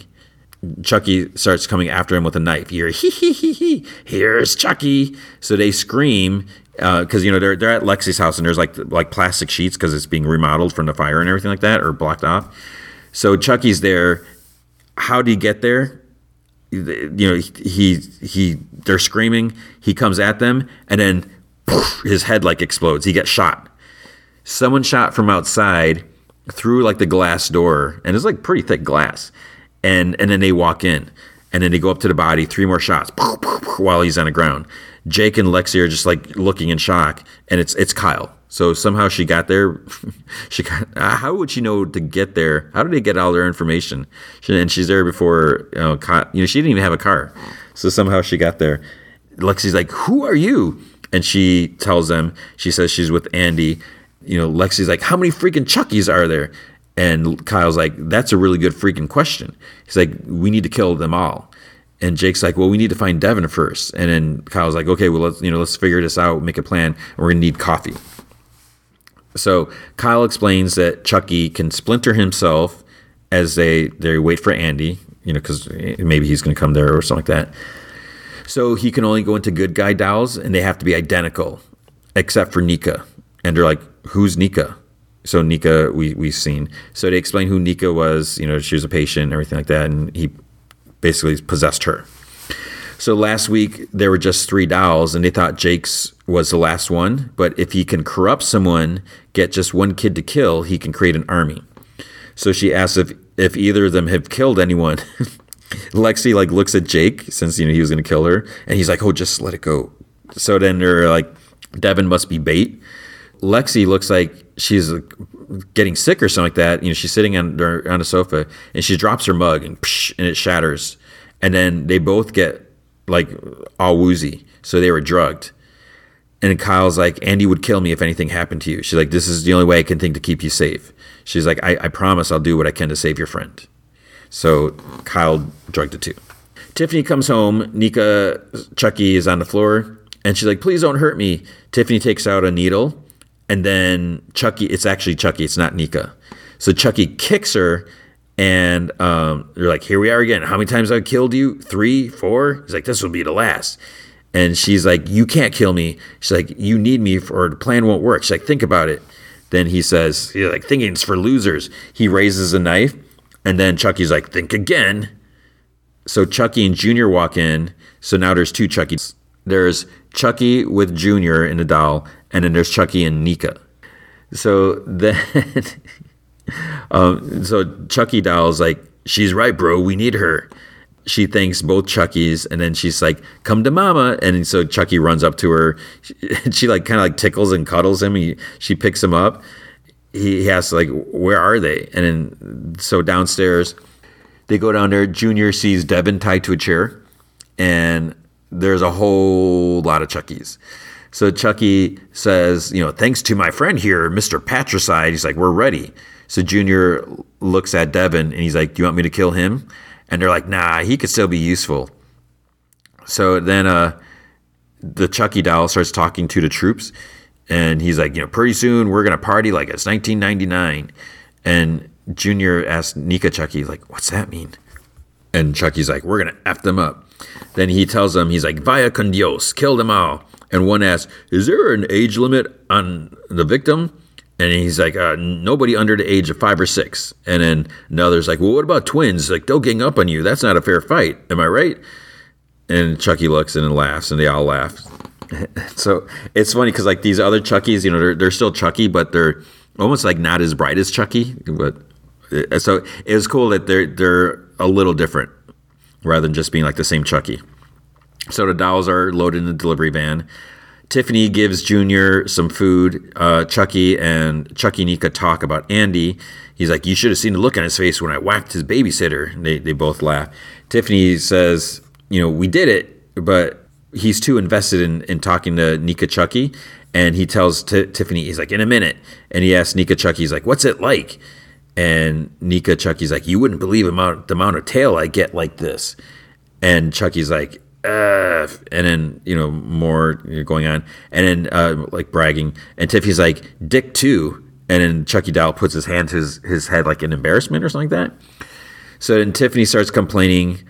She's like, which Chucky is she talking about? So either. She's like, a real man would know how to treat a lady. And Nika Chucky stands up and says, but I don't see no lady. And she slaps her hard. And then Nika wakes up and freaks out. So she knocked Chucky back into unconscious, whatever. So Tiffany says, at least she shows me some respect. And so Chucky doll apologizes, then says, kill her. You know what that does to me. So Tiffany says that she's part of him. And he's like, oh, there's plenty of me to go around. He's like, there's 72 more on the truck. He's like, now kill the bitch. Tiffany is sad and she doesn't want to do it. She pulls out a little knife and then he tells Junior to do it. So Junior takes the knife and he asks, he's like, who is she? And Chucky's like, she's his GD trophy. She's like, do it now. Do it or he'll do all three of them. So Tiffany screams and cuts Chucky's throat and decapitates him. So there's tons of blood.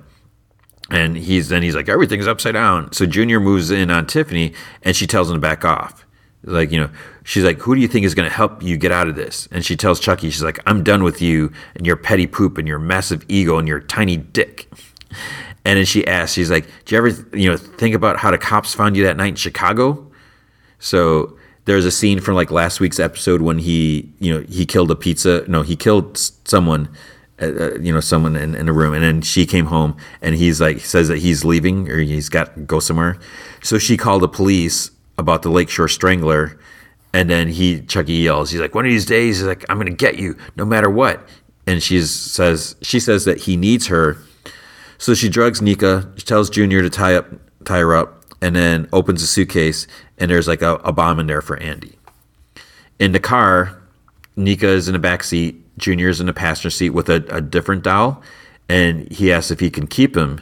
She says, but he has to, clean up the mess, and then she sets this like a laser trigger for the bomb at the place. So when Andy walks through the door, so like down at the foot of the door or whatever, there's like a laser. So like the beam's interrupted, it's going to set off the explosive.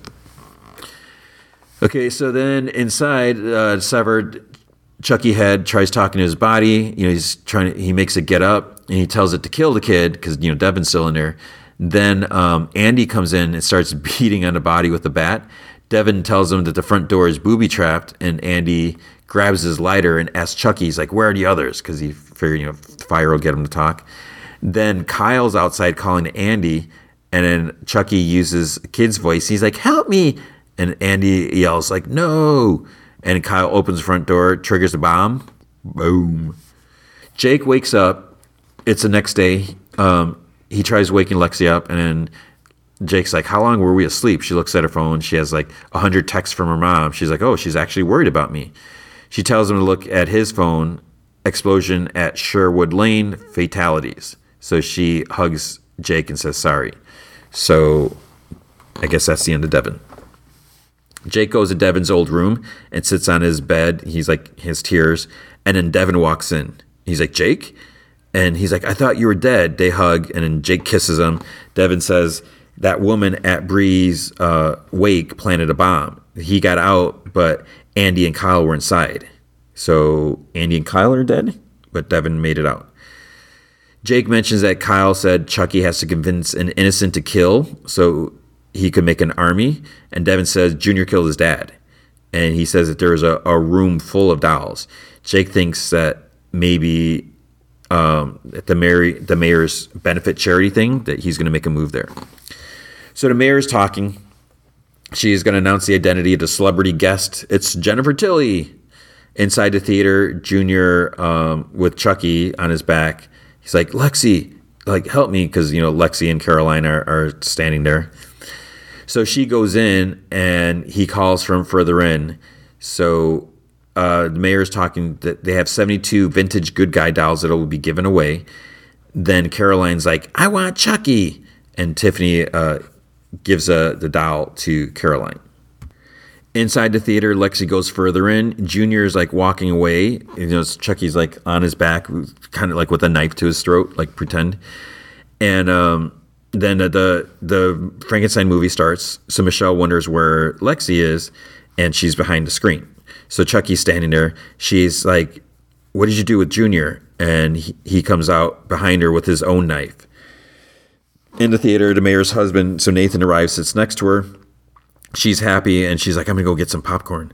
So Chucky is sitting next to, this other Chucky is sitting next to Caroline. So he crawled under the seat, and then he tries stabbing Nathan, but he moved over to Michelle's seat. Then Junior says, he's like, I think we should get back together. He's like, it's incredible. I used to be so afraid to compete, afraid of my dad. I was even afraid of you, but Chucky changed everything. He taught me how to be a man. And then the mayor comes back, and she's like, what did I miss? And she offers Nathan some popcorn. He's sitting there, and blood dribbles out of his mouth onto the popcorn. So the mayor eats some popcorn, and she like kind of notices it tastes weird, and then she starts screaming. Another person gets stabbed in the butt. Chucky's crawling under, like stabbing people in the butt, I guess.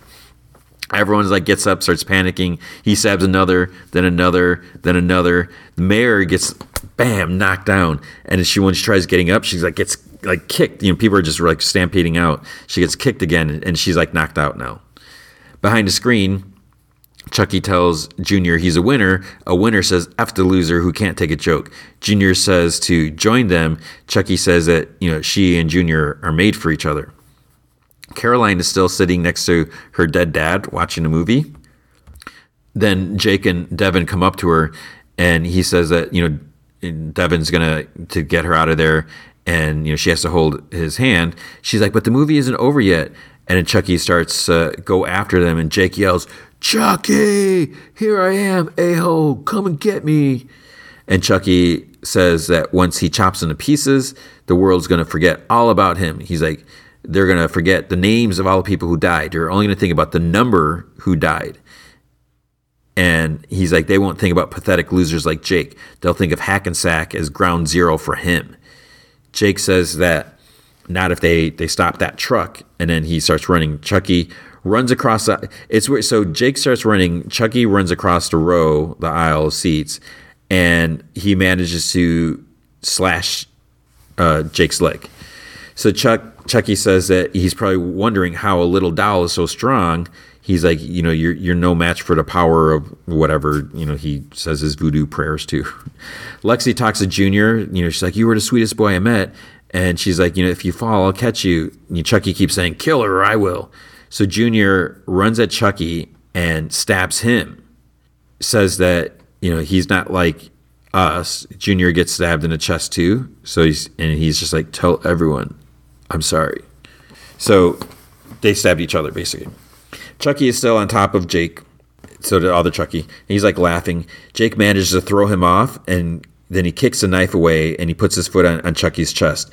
Devin picks up the knife and hands it to Jake. He says, he's like, I don't need that poop. He's like, all I need are my bare hands. So he slams Chucky against the wall. And Chucky's like, he's like, they'll never believe you. He's like, they never do. He's like, he tells him to admit it. He's like, when I killed your dad, you were thrilled. I saw it in your eyes. And he says some more stuff. He mentions Devin, and then Jake squeezes Chucky's throat, and he keeps squeezing so hard it makes like Chucky's eyes bulge, and blood starts coming out, and then the eyeballs plop out. He's like, watch your mouth. That's my boyfriend you're talking about. And then Devin and Jake leave the theater. So Lexi's with her mom and sister. Caroline's crying. She's like, what about Daddy? And Lexi sees Jake and Devin, and they ask, about Junior, and she shakes her head. So the truck with the good guy dolls is ready to leave, and Tiffany gets in her car. So the van driver gets knocked out, and Andy's there. So Andy's alive. His face is a little cut up and stuff like that. So Tiffany's car won't start, so I don't know if Andy did something to it. And then Andy, so he's in the driver's seat of the truck. He kind of leans out and gives the kids a thumbs up. And then Tiffany sees him, and he flips her off. And she's like, no! And he drives off. Police start to arrive at the theater. Then a Tiffany doll with a gun breaks. There's like a window between the back of the like it's kind of like a U-Haul truck or whatever. So there's a window that goes from the back to the cockpit. So she has this little gun. So it's a Tiffany doll. She breaks it, and he's like, oh, you're not as good looking as I thought you'd be. And she's like, just drive. So she's like holding the gun to him. Nika wakes up as Tiffany walks in, as Jennifer Tilly Tiffany. She says that, she really likes her, but she couldn't risk Chucky sneaking back in, so she fixed it. Nika is like groggy, and there's like a bandage on her neck. Then Nika looks down. Her arms and legs are cut off, and she screams and screams.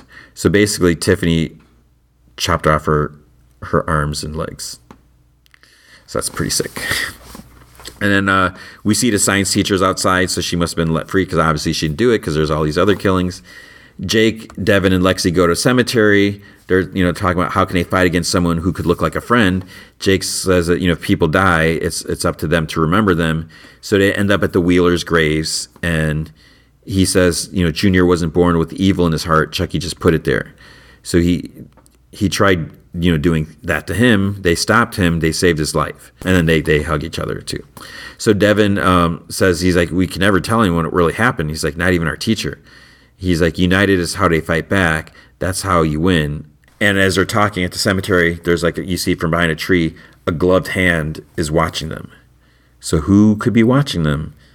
Maybe it's Kyle, because Kyle had gloves and she got Andy some driving gloves or whatever. So maybe Kyle's alive too, because we didn't actually see her body. And that's the thing. It would suck if they killed her, because you don't want to kill these. I don't necessarily want to call them legacy characters, whatever. But she was a big role. They bring her back, and then just to kill her. Maybe she didn't want to do more episodes. But the fact that we didn't actually see her body when she died, but then they said that there's fatalities. So who died? Maybe neighbors. There was fatalities. I don't know.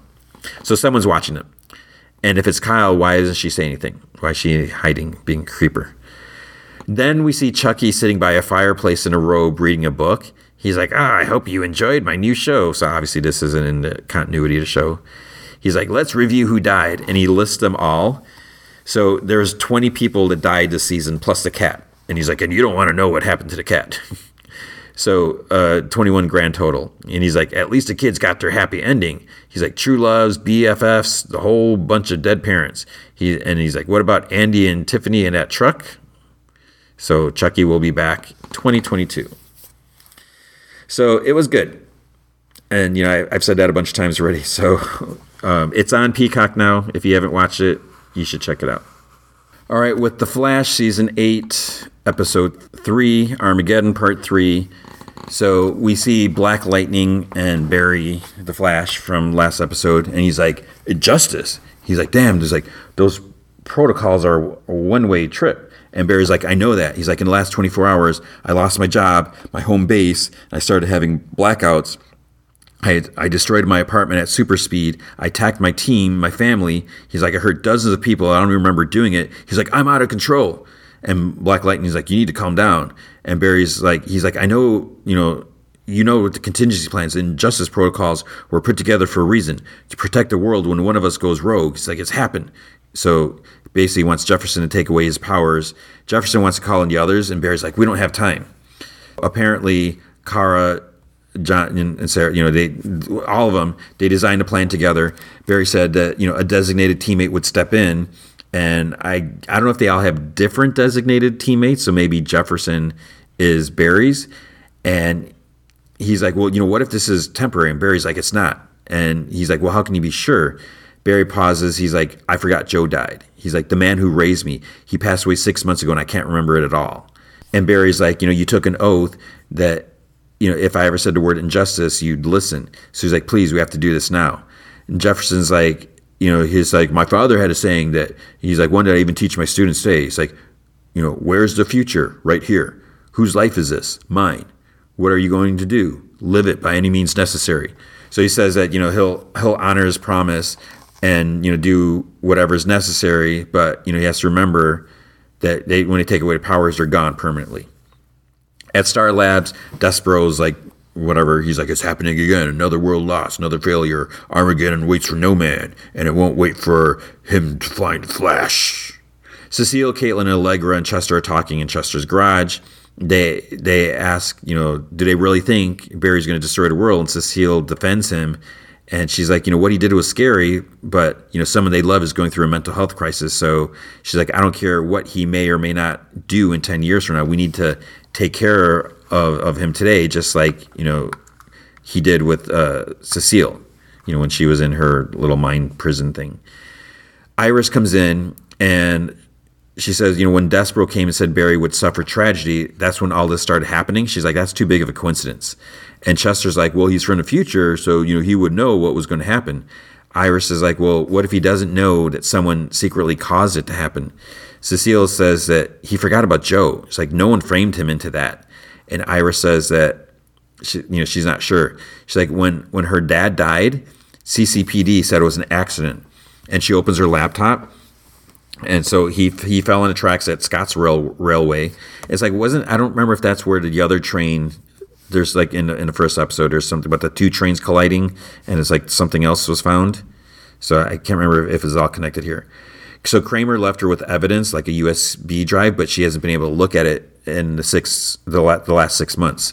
Then she thought about what Barry said, that they have to investigate what happened. So she started looking. So there's a video of Joe, and Cecile whispers, "Why are you showing us this?" Iris she's like, "Just trust me." So we see Joe's on his phone, like walking on the tracks at the station. And then this guy with like a pull suitcase kind of bumps him. And because, Joe's on his phone, and he falls onto the tracks. He tries to get up, but then a train comes. But there's he seems to disappear like at the last second, because you kind of see like his legs sticking out, but it disappears before the train hits him. So she doesn't think Barry caused Armageddon, and she thinks that her dad could still be alive. And Cecile's like, "It's impossible." And she's like, "Is it?" She's like, "What if a metahuman, swiped him at the last second, or there was a clone or a mirror universe?" And she's like, we saw them bury his body. So did Barry, and so did Iris.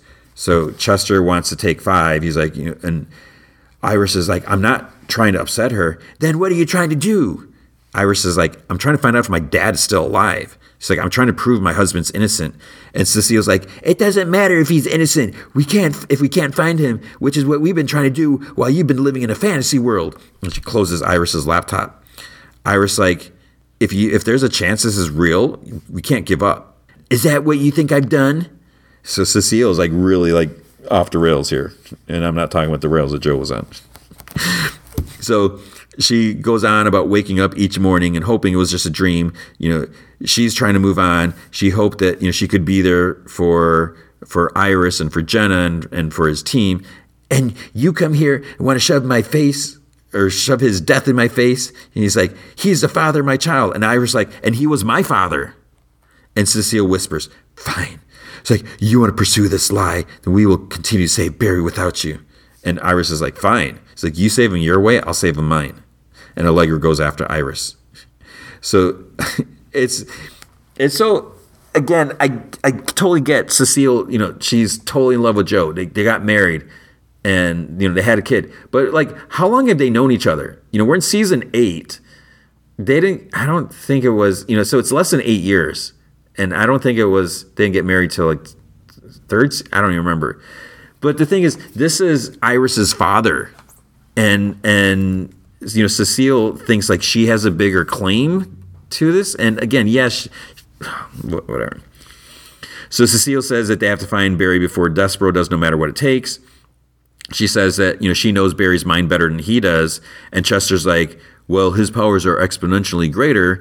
Caitlin mentions that, he's powered by that flame of Pytar or whatever the thing was. Cecile's like, "Well, then I just need you two to build me a boost as well." So it's like, "Oh yeah, just like that, no problem." Chester's like, "You want me to build a Cerebro out of the trash in my garage?" So he mentioned Cerebro, so it's a nice reference. Then he's like, "Oh, frack, yeah, I could do that." Cecile's like, they're going to need more brain power, and she knows just who to call. Iris and Allegra are at the train station, and Allegra's like, "What are we looking for? Some sign of meta abduction or whatever?" Iris stares right at the tracks, and then there's some black glittery smoke rising from them. Allegra doesn't see anything, and then because Iris is like, "Do you see anything there?" And she looks on the electromagnetic spectrum too, and there's nothing. But then she mentions, the cameras, maybe someone tampered with the footage. So they go to talk to the security guy in the booth, and it happens to be the same guy that was on duty. She mentions footage was missing some key frames, like it was tampered with. And, he's like, "Yeah, that doesn't happen." He's like, they're on the same grid as the Shark Stadium. So whenever there's a game like there was that day, their automatic CCTV upload gets interrupted. So he pulls up the footage, the actual footage, and it looks more complete. So Allegra asks, she's like, "Is that the only angle?" And Iris like, "No, that's okay." She's like, "I was wrong." It's like, it was just an accident. So Iris was wrong about the video. I guess he didn't just disappear. Cecile goes to this pool hall to talk to Ashley Rickards, who I think she's the top, about like some psychic help. They bicker back and forth like that, but then, Cecile says that she can help her parole restrictions get lifted. So Barry with Jefferson, he's looking in the microscope. He's like struggling with this device because, they have to figure out, like, I guess how to exactly take his powers away. I don't know. Jefferson mentions, he talks about like music, and Barry puts on Thelonious Monk, and Jefferson comments about that. So it's like, okay, Barry listens to jazz and stuff, and he says that Joe always played it, whatever, and it just like, what's the point of this? So there's this device that they came up with, along with Jefferson's power. It's going to cut off his connection to the Speed Force. Jefferson's like, it's still going to hurt. It's like, how would you know it's going to hurt? How would you have any idea what it feels like to be connected to the Speed Force?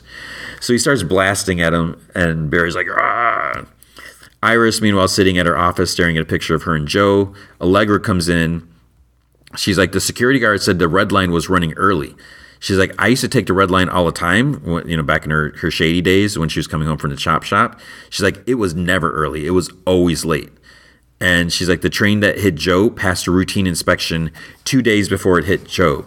So the odds of all this stuff are like 1,000,000 to 1. She's like, the odds for this happening to Joe are just too much. Iris is like, she's like, I was wrong. And she says, the last 6 months were the worst in her life. Allegra mentions, she's like, well, when I was down when Esperanza died, it's like, okay, that's not quite the same thing, but okay. And she's like, the words of a hero pulled her from the darkness. As long as we keep our loved ones in our heart, there's always hope. And she slides the files over. So, she has these information. And on top of like the file folder, whatever, there's like more black sparkly stuff. So then Iris is like, I got to get back to the station. So Chester has this device built. It's a telepathic crown, whatever, for the top. So she's there. Cecile and the top both like power up. Cecile says that, with the device, she's like, it's too much. And the top's like, you can handle it. Focus. So Despero's watching. He's like, they'll find a Flash first, and I'll be right behind them. So Iris is at this train station. Then all of a sudden, everyone stops walking.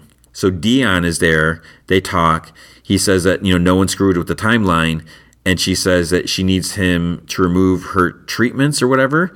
And he says that she might get the sickness again and have to be pulled out of the timeline. So I forget exactly what happened to her, but she's willing to risk it. They say something about like temporal isotopes or whatever that, he can see them too. There's like, the black stuff, like the black sparkly smoke.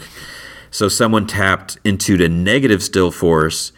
And so she's like, her dad wasn't supposed to die. Someone changed the past. Caitlin is talking to Cecile. She doesn't like how the top is telling her to forget about Joe. Like, cause she's like, because to like repress her feelings and stuff like that.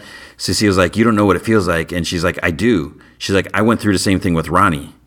And so again, Cecile's like, you don't know what it's like. It's like, okay, yeah, she does. She was devastated, and she was going to marry this guy, and they're in love, and who knows how long they knew each other before. They worked together for the longest time, and so then Cecile's like, well, it's not just my grief. She's like, I can feel Iris and Barry and Jenna's because she's empath, so it's harder for Cecile.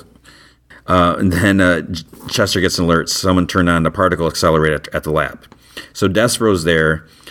He says that he may have given it a little push, and the agents are like, what's going on? And everything like that, that are trying to shut everything down. So then he makes them start fighting each other, and then he takes power from the accelerator. He like reaches into like this circuit thing and just gets the energy.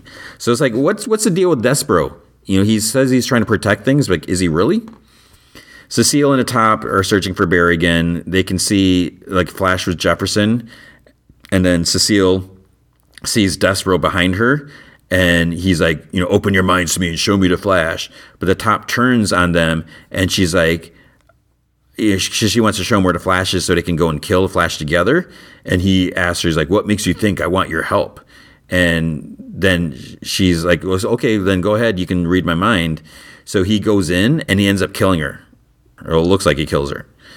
So he wasn't able to get the full location, so he needs to go into Cecile's mind. She tries fighting, and he's like, you have no allies left, and you're alone. And she's like, no, I'm not alone.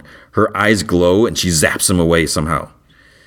Caitlin and Chester wake up because they got knocked out. Caitlin checks and says like, "Oh, the top is alive, barely." So she's not dead. Chester found Barry. He's like, "He's at the hall," and Cecile's like, "That's what was in my mind." So of course, she knew that too. So Despero must know that as well. Jefferson's still blasting Barry. He wants to take a break. So I don't know how long this process is, but Barry just wants to get it done before Despero arrives. Jefferson's like, "You're not telling me everything." And then Barry's like, "He's from the future. He says that, he'd kill him or whatever." And Barry starts getting mad at Jefferson. He's just going to give up after everything he told him. And he throws some lightning and Jefferson dodges it. And Barry's like, he says, either way, he's going to help him finish this. And Barry's like, "Look at what I just did." He's like, "You just need to keep the world safe." And so, Barry's throwing more lightning and Jefferson's able to catch it, direct it back and stuff like that. And Barry asks, he's like, "Do you remember what we called it, injustice? Because if one of us goes rogue, the rest of the world doesn't stand a chance." So then he grabs Jefferson's arm and he runs all over the room. They end up like crashing into Arrow's costume case and stuff like that. And then Barry sees his bow and arrow, and Jefferson's like, he's like, if he asks him if he thinks that this would be what he wanted. He's like, "He traded his life for you." He's like, "A man like him lays down his life for a man like Barry for one reason. He's the best of them, or best of us." And Oliver Queen wasn't a quitter. She's like, "Don't you dare quit." Barry's like, "I'm sorry." And he's like, "It's okay." He's like, "Where's the future?" And Barry's like, "Right here," etc., etc. So Jefferson extends his arm, and then Despero arrives. He grabs him by the throat, and he says he told him that he was going to kill him. Iris and Dion arrive too, and she's like, "Let him go." She's like, "Someone changed the timeline to kill my father and make Barry seem insane." He says that he's like, "Oh, you really believe you're telling the truth? How tragic." So then he turns to Barry, and then Jefferson zaps him like in his third eye, in his forehead. He tries holding him with lightning. He has like a lightning, like all tied up. He talks to Barry. He's like, "Go to, I think he's going to go to the future," or something like that. He says that he's like, "I'm not going to make it," and because he doesn't have much speed force left. But then Dion's going to give him some still force too, so he can go.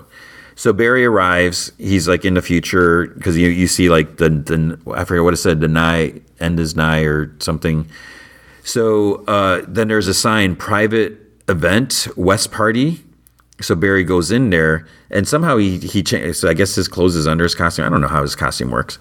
So we see Cecile's there, Alex, Allegra, Ryan Choi and his husband, I think. Chester's there, Harrison Wells, or is it Eobard Thawne? So now he's part of something greater, something wonderful. Harrison or whoever's making a speech, he take Iris's hand. He's like, "You never know the face she'll be wearing when she knocks on your door and changes your life." He's like, "To Iris West, the love of my life, and to our future together." And then Iris sees Barry, and like the new Batwoman, she's there. She's like, "What the hell is he doing here?" So this is the future, and Iris is apparently going to marry either Harrison or Eobard. It's got to be Eobard, or is it? It's got to be him.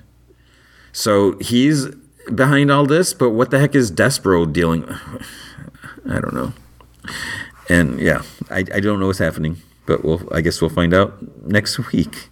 No one leveled up this week, so it's kind of a bummer. So they're slacking here. Okay, then I want to talk about Cowboy Bebop. So I'm not going to go as in depth. I'm going to try not to, but no guarantees. Just to go through the rest of the episode. So episode 6 or session 6, whatever you want to call it, binary 2-step. So the ship needs some repairs, and Jet's trying to cut corners because it's like $15,000 for this one part. There's this mechanic that's there.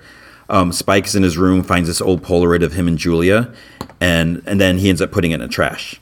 So Jet tells him there's this bounty for him to go after. It's like 90 million wulong. And he asks Faye to keep an eye on the mechanic while, because he wants to go get a cheaper. He's like, "I can get a part cheaper, off of, the black market or something like that." And the mechanic lady seems to be hitting on Faye.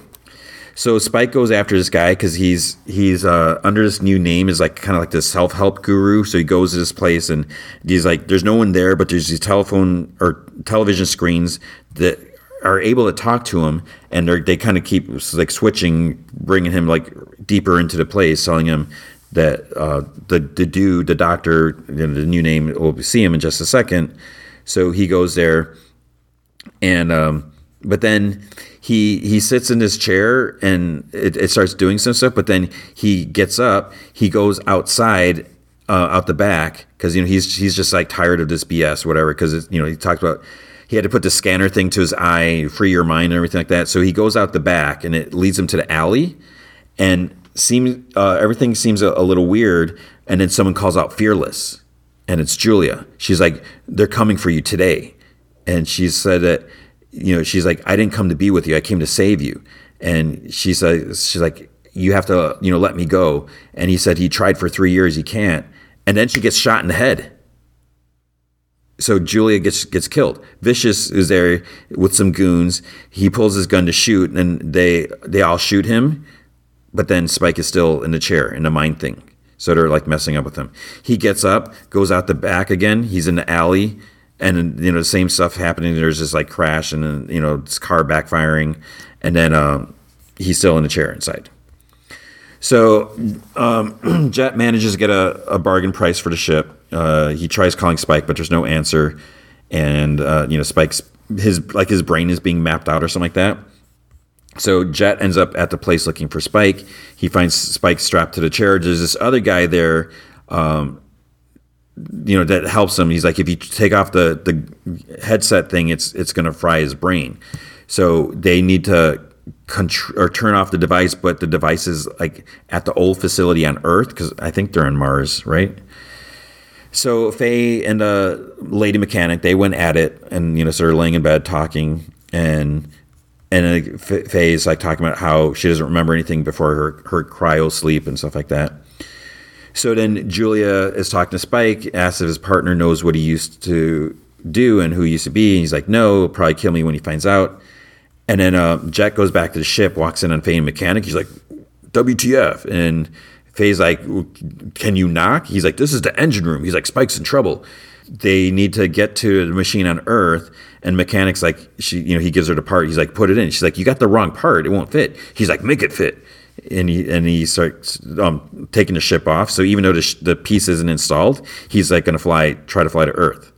So the mechanic and Faye are trying to make it work and everything like that. And the engine starts like frying. Spike's VR scenario is getting glitchy. Julia's like getting mean and stuff like that. And she's like, Spike's the monster, the psychopath, that she doesn't love him. Everything he touches dies. Stuff like that. So they make it to Earth. They can't get into the room to fire this machine.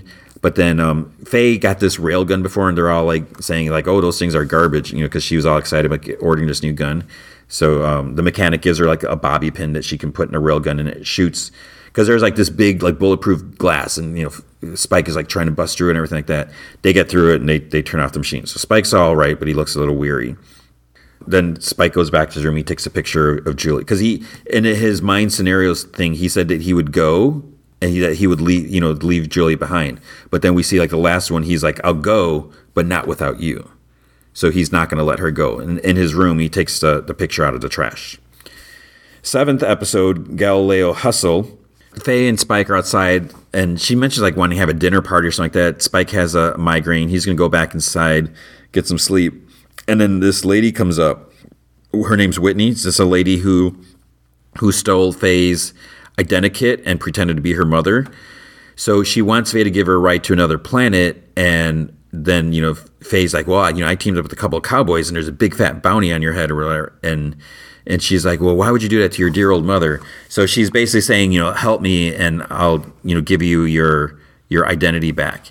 So she goes inside, and she like has a way to cure Spike's migraine, like his back was misaligned or something like that. And so she's doing all this stuff, and she's really charming and all that. So like Spike and Jet really like her, and Faye is kind of like playing along, like, she's a daughter and stuff like that. The problem is Jet doesn't want to go on this trip because, Faye's trying to say, hey, can we just, drop my mom off this place and whatever. But he has this, his daughter, Kimmy, Jet's daughter, has a recital that he has to, tune into. She's like, it'll be real fast. We'll be back in time or whatever. Julia barges into Anna's office at the club. She's like, he's alive? He's like, you should have told me.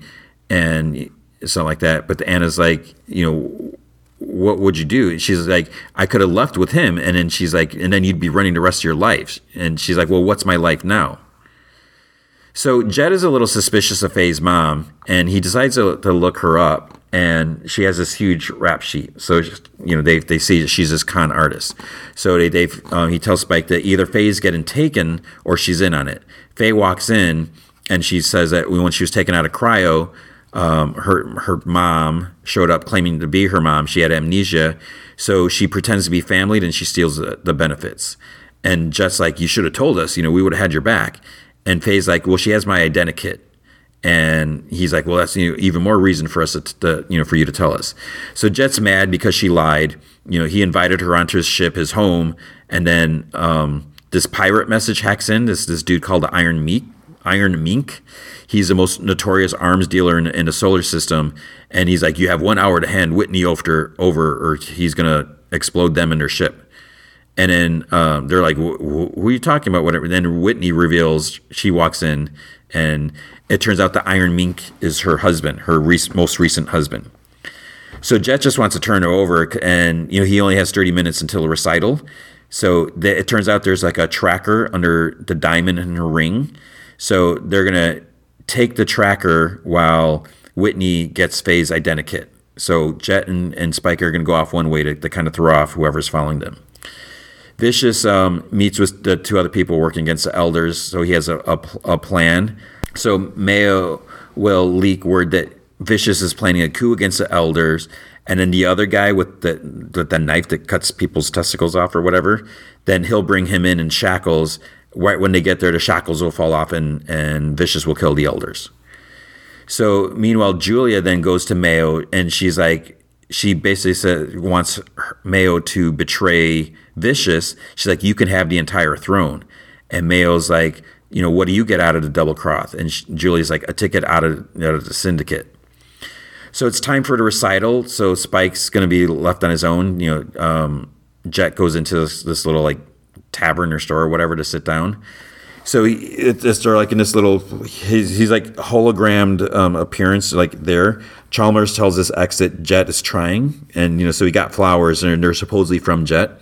So, and then as Jet's like watching the recital, you can see like the window behind Jet that Spike's fighting like all these guys outside while, so Spike's fighting the guys while Jet's sitting inside watching his daughter.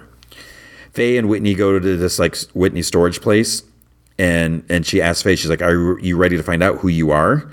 And she's like, she says that she was out for a while, no one came for her, so either they didn't care or they're all dead. But Faye's like, I have to know. She finds the thing that matches the key, her identikit number.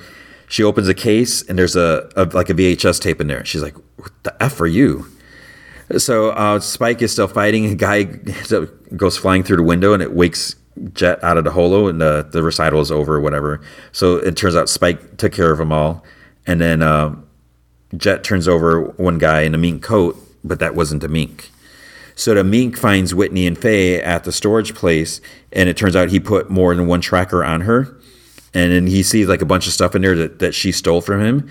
So he's like, it pains me, but I must kill you to save Face. He's like, otherwise the Iron Mink is just mink. Faye stands up. She's like, don't kill her. Don't kill Whitney or me. And he's like, who are you to ask that? And Faye's like, her daughter.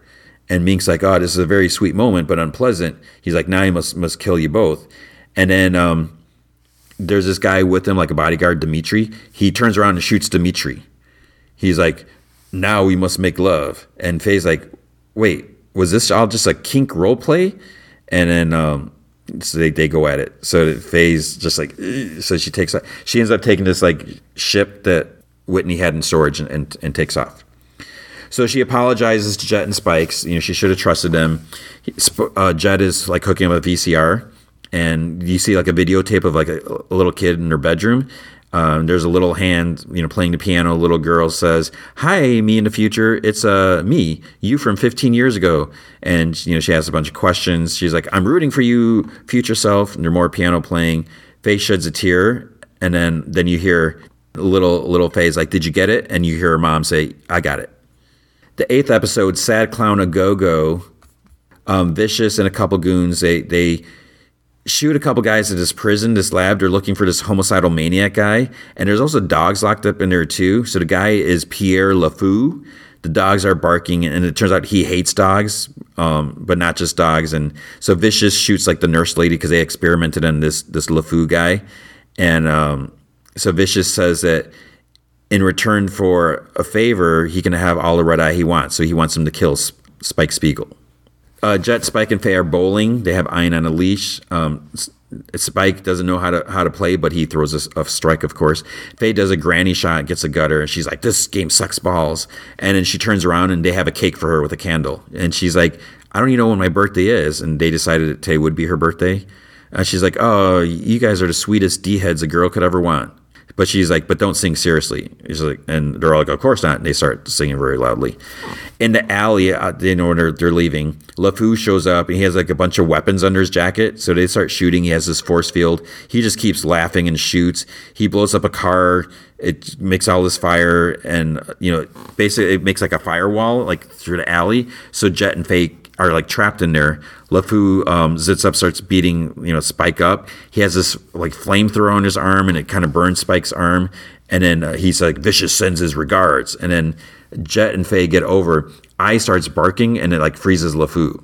They get away. They use a burn kit treatment thing, but it's supposed to really hurt. So Jet is going to take him to someone who might have some information about this guy.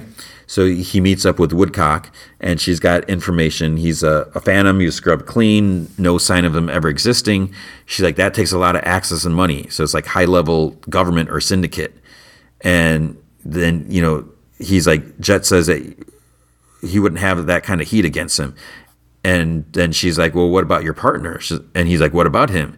And Jet's like, saving my life was his interview. He's like, I didn't ask him any questions. And she says that, she's like, well, I did. She's like, Spike Spiegel is even less conspicuous than the Phantom, than this other guy. So Spike wakes up groggy. Jet comes in with some liquor from his secret stash. And then Jet asks him like what the maniac said to him. And he says it because he saw him Spike to him. And Spike said he just said, die, die, die to Ein, because there's something fishy about that dog. So there's like a flashback of an Operation LeFou's memories, like, and an Ein's there, it looks like, or is it another corgi? And then you see like a kid at a carnival with a red balloon. So it's this happy place, whatever. So LeFou apparently has a way to connect to the different dogs. He scrolls through like this thing, like this on his arm, and he goes to E1N, which is Ein. So he turns on, Ein like jumps up, and he can like hear through Ein. So then Ein's eyes start glowing like projector, and he broadcasts out of his eyes. So LeFou says like, Spike Spiegel, I've traveled far to end your life.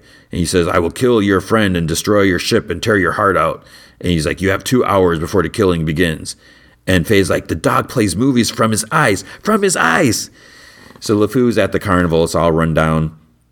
So Spike, he gets some weapons from his room, and Jet comes in, and he's like, I know what you're doing. He's like, you're going up against a military-grade killer, and you think you can do it alone. He's like, he has a force field. And Spike's like, it's just kinetic armor. It's useless against a blade. He's like, if I can get close enough. And Jet says, he's like, what? He's like, you get a drop of blood before he kills you. And Spike's like, that's not going to happen. And Jet says that, he's like, yeah, with your past and all. And Spike looks at him just like, yeah, I know who you used to be. He's like, a man with your skill only comes from one place. And he's like, where did you serve? And Spike's like, I don't want to talk about it. And just like, you're on my ship now. It's like, if you want to go on a suicide mission, you have to run it through me. And Faye's like, me too, nut bucket. So Faye mentions how cute Ein is, but he's like, he can shoot video from his eyes. So they leave him outside and they take off. And then poor Ein just lays down like on a dock, like all sad. So Jet's coming up with this plan, and it like rhymes. He's making him read it over and over again. Vicious is brought to the elders. He's bound and gagged, and he's like struggling and everything like that. And they unsheath his sword. That's supposed to be the signal. But then Mao whispers to him, you should have known better. And then Caliban, the elder, the one, he's like, you disappointed me, boy. You always disappointed me. He raises a sword, chops off Vicious's head. And it rolls right in front of him. Then it flickers, and it reveals it's really the other guy, Santiago. So then Vicious reveals himself. He's like, you shouldn't have made Julia sing when Mayo first met, when they first started doing this, whatever. So he takes his sword and he slashes her stomach and he starts fighting the others. He throws a blade at one of the elders' heads. And then he stabs, fighting. He kills this other elder who tried leaving, kills 2 guards on either side of Caliban. At Caliban, so I thought that there were like these big aliens because they have these big heads, and he removes it and he has just it turns out it's Vicious's father, and he stabs him slowly. He's like, you're nothing but a scared little boy. You never be anything else. And then he's dead. He's like, I beg to differ, Dad. And he takes his sword back. So Spike takes off on his ship. Then he uses USB, puts it into the ship. It's like says Captain Kangaroo, and it jams his signal and it shuts down the Bebop.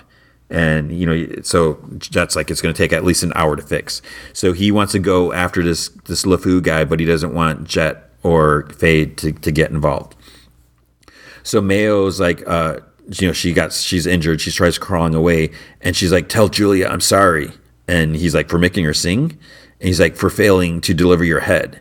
And then she starts laughing, and Vicious is speechless because now he knows that Julia turned on him, so he swings his sword down on her. So Spike's at the carnival. LeFou's dressed as a clown. He starts shooting and laughing. Spike tries throwing blades at him, but he either ducks or blocks him. Spike manages to disarm him and give him a tiny cut. LeFou regains and shoots some more. Spike, he's like ducking. He throws like this mechanical dog from a booth, and it freezes LeFou. And then Spike jumps out, and LeFou dodges. He gets stabbed in the leg. LeFou gets stabbed. He starts crying. He's like, "It hurts, mommy." And then Spike turns on his hover boots, and then LeFou just like floats up, and it keeps going up. Then the strap that was like holding him or something like that. So because like when they were fighting, Spike kind of cut it a little bit, and then it blows up or it falls, and then the whole carnival goes up like in a chain reaction. So then we see Julia's having a drink. Vicious comes in all bloody with Mayo's head, and he throws it in the fire. He's like, it feels like the day is only going to get better. So then session 9, Blue Crow Waltz.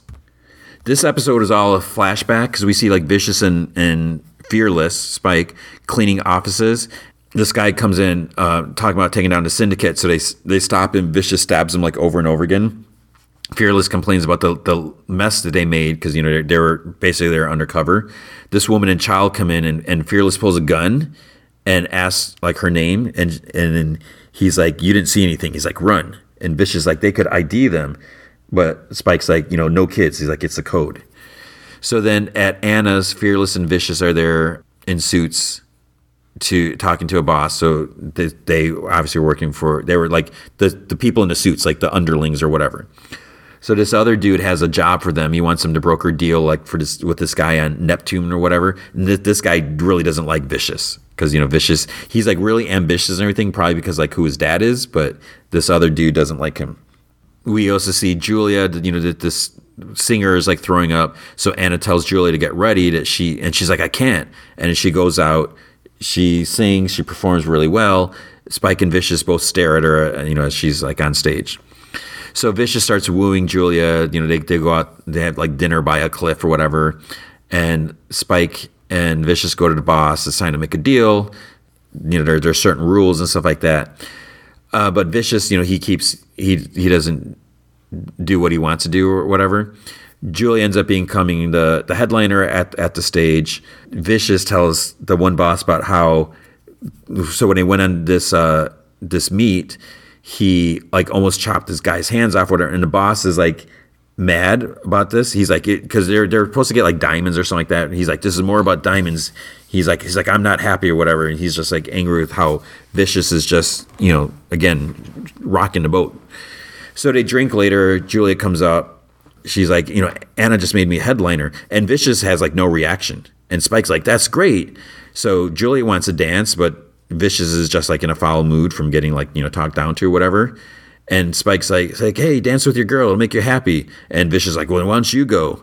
Then she ends up like they both go out there, and she's like, "How did you become partners?" And Spike's like, they met as kids that, Vicious saved him. He's like, Vicious convinced his dad to take him in. They became brothers. And they're even doing like this like line dance type thing. And, he starts to get the hang of it like really, really quickly. So then she gets like bumped and she like falls into his arm and they like kind of stare at each other. And then someone takes like their Polaroid. So that's the picture that he had in his room. So after, they're leaving the club, Vicious sees like the Neptune guy that they just met with. And so they drive after him. And he hits him with the car in the alley. And he starts like kicking and beating at him. And, Spike stops him because, he says he's going to kill him.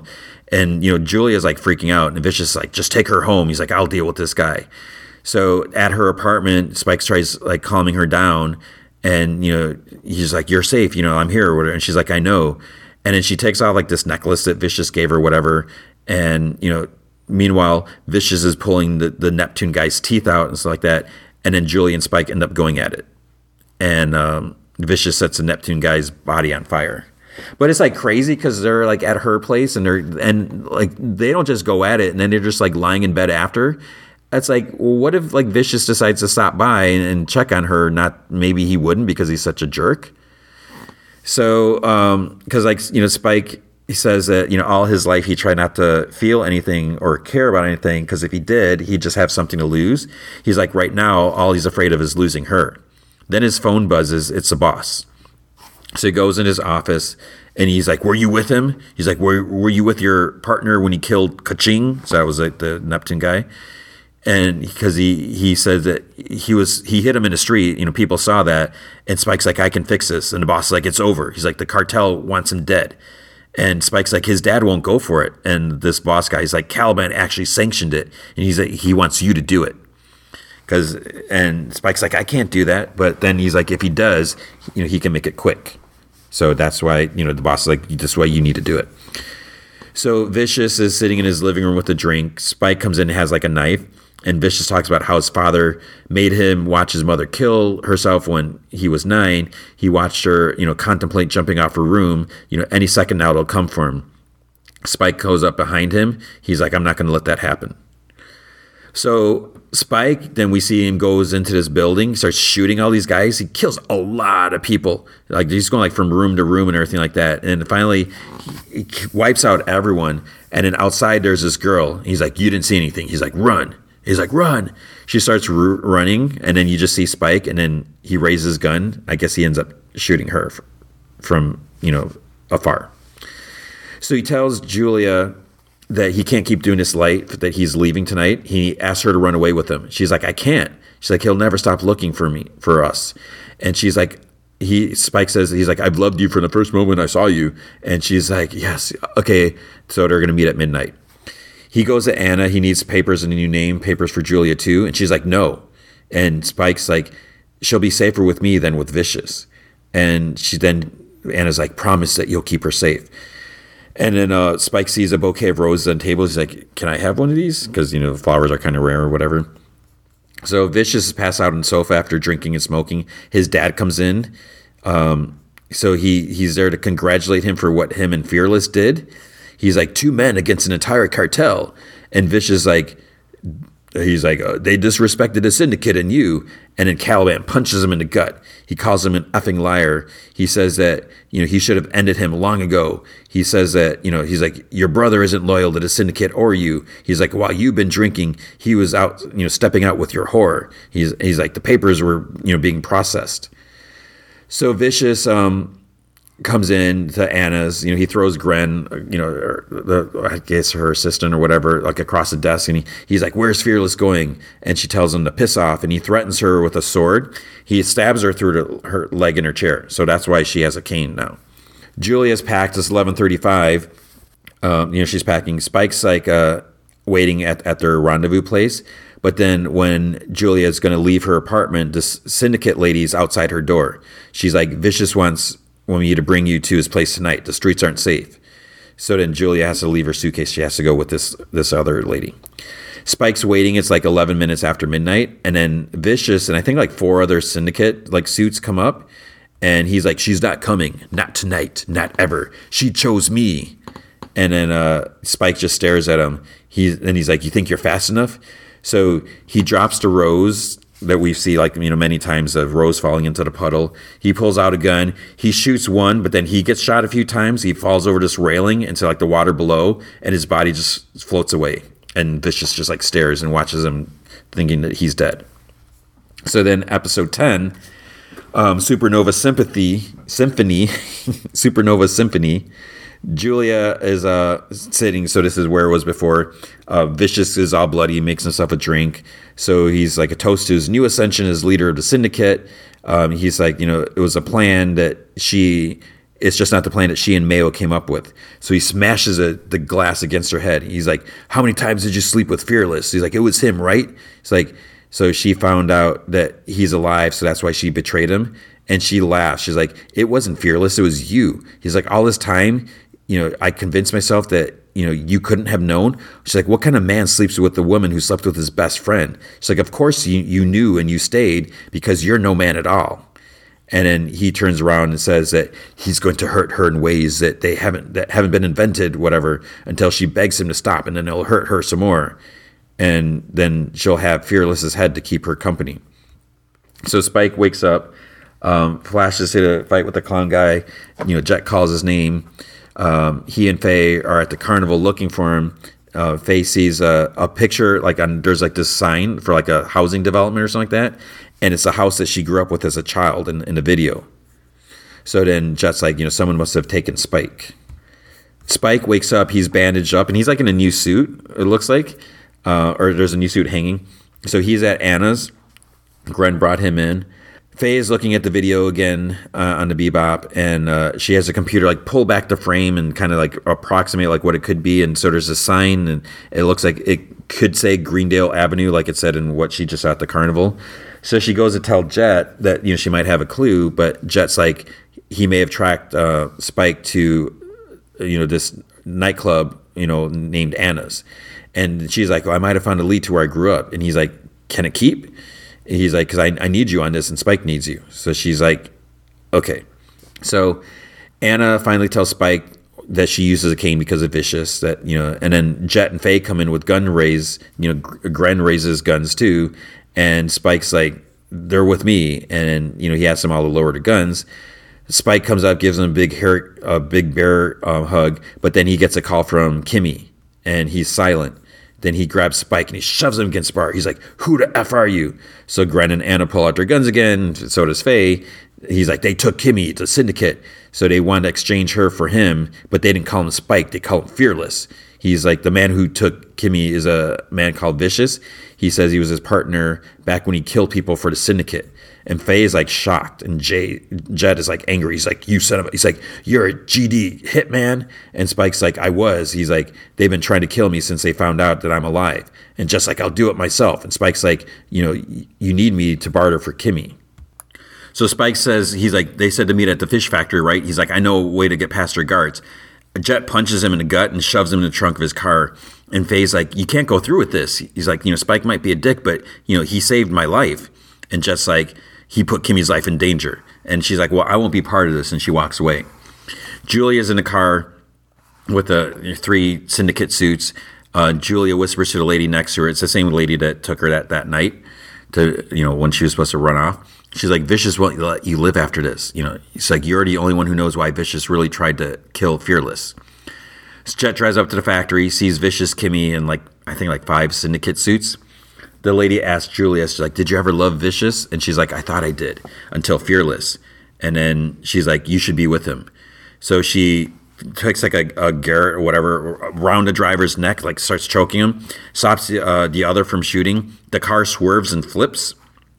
And then at the factory, Jet gets out of the car. He tells Kimmy everything's going to be okay. He says Spike's in the trunk. He didn't exactly come willingly. So 3 suits go to open the trunk, and then Jet yells, Spike, now! Spike shoots from the trunk. Jet starts shooting. Spike takes out the 3. Jet shoots Vicious and the 2 next to him, but they're not really there. They're holograms. So Vicious whispers, see you soon, Spike. And then several more people come out of the factory with rifles and laser targeting. So the lady next to Julia can barely move in the car wreckage. She hands her gun to Julia, and she says to find him. So Julia crawls out of the car.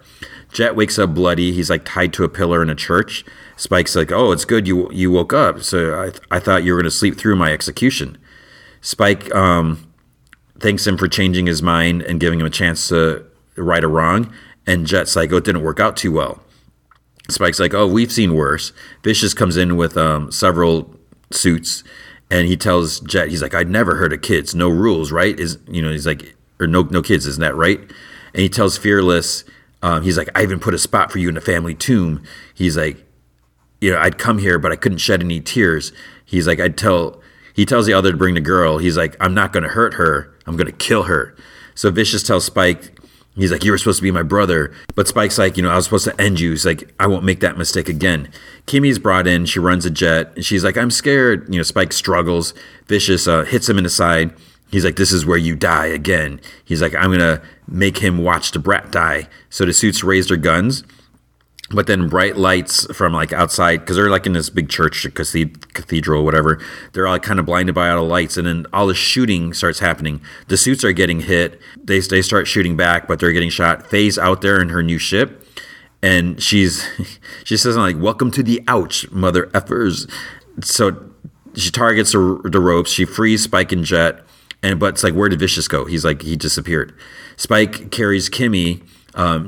Jet has a limp. One guy shoots, but Spike turns his back and like takes a shot like in his shoulder, and then they go outside, and Faye's ship there. Spike puts Kimmy in there. Jet goes in, and then Faye's like tells Spike, she's like, come on, get in. He's like, I'm not finished here, and Jet's like, let him go, and then she's like, Faye's like, shoot them before they shoot you.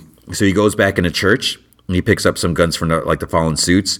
Vicious yells out, asking, he's like, did you come back to beg for your lives?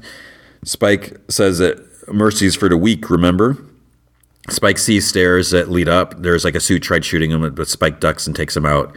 He shoots another one waiting for him, reaches the top. Vicious comes from behind swinging his sword. Spike blocks it with his gun. Vicious knocks the gun out of his hand. Spike has just like a piece of wood that he got. So it's almost like in the shape of like a police baton. So he manages to hit Vicious in the face a couple times.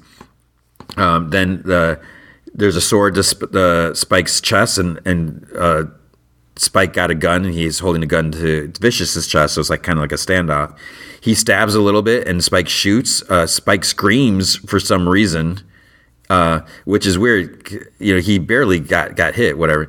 Vicious gets the gun and points, and then he gets shot by Julia. So she asks Spike if he's okay. He's like, I am now. He's like, I dreamt of you endlessly. And she's like, well, why didn't you come for me? He's like, all these years you knew where I was, and you let me languish with him? She's like, why? And Vicious says, because I told him that you chose me. And Julia's like, and you believed him? Spike's like, I shouldn't have. He's like, I'm sorry. He's like, we can be free of all this, the syndicate, him. And she's like, why would I want to be free of it? She's like, the elders are dead. The throne is up for grabs. And she gives him the gun, and she's like, kill him. And he's like, no. He's like, that life? He's like, I don't want it anymore. And she's like, what about what I want? She's like, I'm done being scared. I'm tired of thinking that today's going to be the day that he tires of me and tosses me from the window. And she's like, she tells Spike, she's like, you made me. And she's like, Spike was nothing more than a dream that she needed to wake up from. So she shoots him, and he goes flying through the church window, like falls back. And he's just like staring at her, and he has like flashes of memory. So he goes flying out of the church. He's going to die. Jet and Kimmy sit.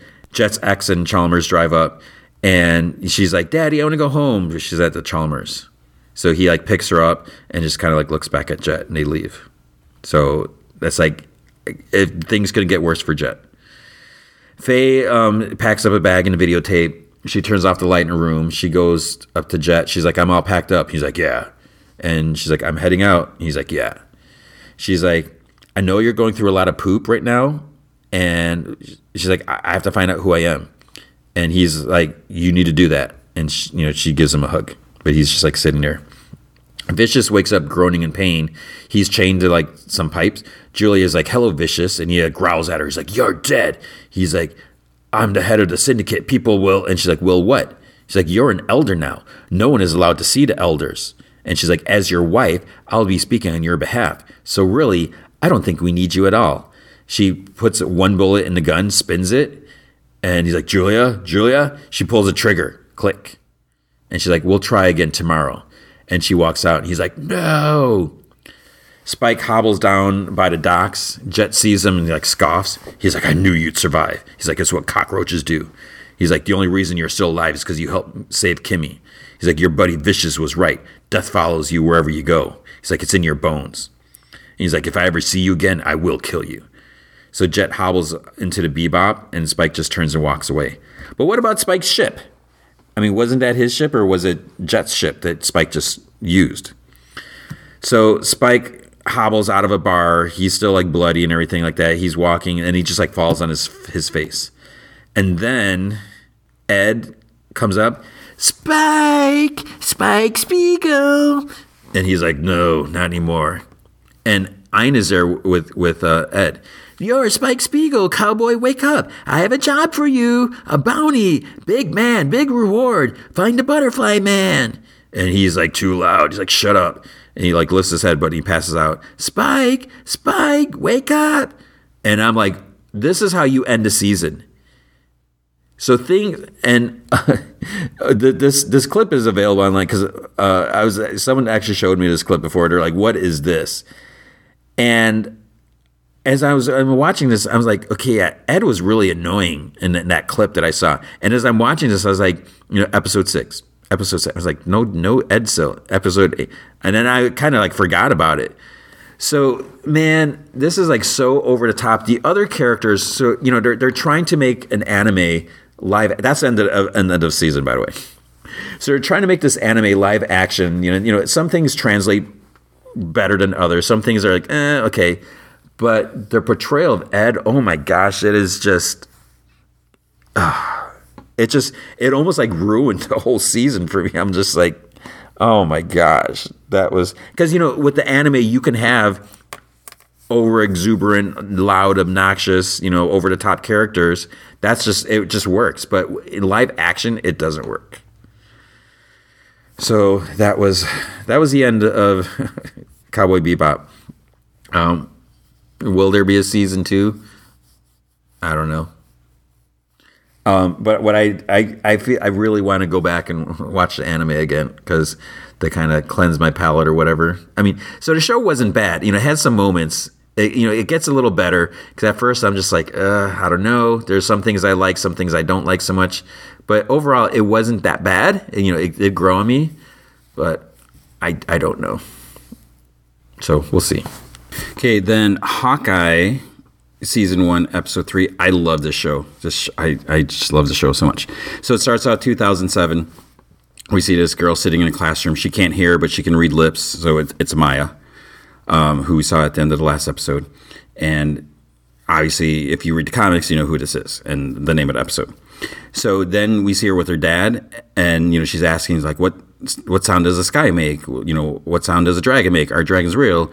And then she's like, I thought that I was going to school with kids like me. And he's like, it's impossible. He's like, you're one of a kind. And she's like, he said that they could pay for the deaf school. And he's like, sorry. And he's like, in the end, this will be better for you. You'll have to learn to jump between two worlds. And she's like, how? And she's like, by watching.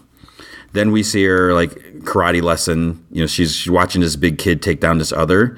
So then she goes up against the big kid. She's also missing like her, a leg and like from the knee down or something like that. And the big kid, he seems a little reluctant, whatever, but then she moves fast and she knocks him down. In the present, she's in the ring, she's fighting a bro, she takes him down. So then she rides a motorcycle to the garage and you hear like shing, shing, shing, like sword fighting inside. So Ronan is in there fighting a bunch of bros. She sneaks around and kicks open like the back door, and she sees like a bunch that are either dead or stabbed or whatever, including her dad. And she goes up to him, and he like tells her to go, and she's like, "I'm already gone." And then she's got tears, and he dies in her arm.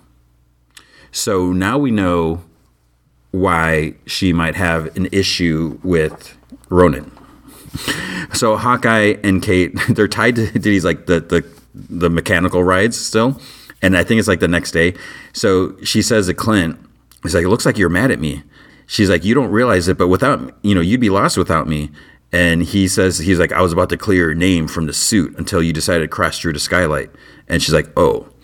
One bro is on the phone. He's like angry and the other ones ignore him. And Kate's like, you good?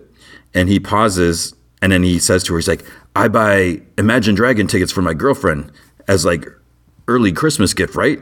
And she's like, that's so sweet. He's like, then we have fight. You know what she said? She said that the tickets were gift, so she wants to bring her sister. And Kate's like, well, look on the bright side. You don't have to go see Imagine Dragons. He looks at her. I love Imagine Dragons. And then he's like, she didn't even like them, She did this on purpose to hurt me. And Kate thinks that they both owe apologies. Tell her she hurt your feelings. Clint's just like, he's kind of like exasperated, that this is even happening. And she says that he should apologize for pretending it was a gift for her. And he said, this is good. He's like, wait, it's like, I need a pen. And then she tells Clint, she's like, a little trust, communication, basic human stuff. And he's like, huh, what? And she's like, you know what I think? And then Ivan jumps in, you know what I think? I think you talk too much, blah, blah, blah, blah, blah. He's like, she always like this? And he's like, maybe I rip your throat out, So then he turns around, or maybe she will. So Maya comes down these stairs, and Kate asks Clint, she's like, who is she? He doesn't know. So Maya sees his hearing aid, and then she like untapes his hand because his hands were like duct tape. So she signs to him, and he signs hard of hearing, not deaf. So Maya signs something, and Clint looks at Kate, and he's like, oh boy. Then he signs, more cookie, please, thank you. Then she has one of the bros tape his hands up, behind his back. And he says, she asked what you're doing here, Clint Barton. So this other guy is saying, his name's Kazi. And he's like, riding a unicorn. And Kate's like, learning about trust. And Kazi, the bro's like, you rely too much on technology. So that's what she's saying. And he says, he's like, well, my go-to weapon is 2 sticks and a string. So, and then she's like, no, his hearing aid. She says that he might be better off without it. He looks at Kate and says something. Sometimes he thinks the same thing. Then he says, he's like, the suit she put on by accident. She's not Ronin. She's like, look at her. She's 9 and she's spoiled rotten. Maya mentions that she took on a few of her guys and came running when he was in trouble. So she has something to do with it. And it's like, Ronin is back. Clint's like, that's just a rumor. And she's like, how do you know? And Clint's like, because he's dead. Then she's like, who got him dead? And then he mouths Black Widow. And Maya's like, so Ronin is dead and person who killed him is dead. That's convenient. And she's like, how do you know this? And he says that he was there. Maya wants to know if Kate has anything to do with this, or she doesn't have anything to do with this, why she put on a suit. And then grabs her by the throat and she mouths something. And she says that she put it on at the auction and didn't know. Meanwhile, Clint is trying to cut through his ropes or through the tape or whatever behind his back. So she lets go, and Kazi tries pulling her back. Clint whispers, now's not the time to be scared. So he mentions going back to her family and him going back to his. He said, she needs to rein in that overconfidence, wait for his signal.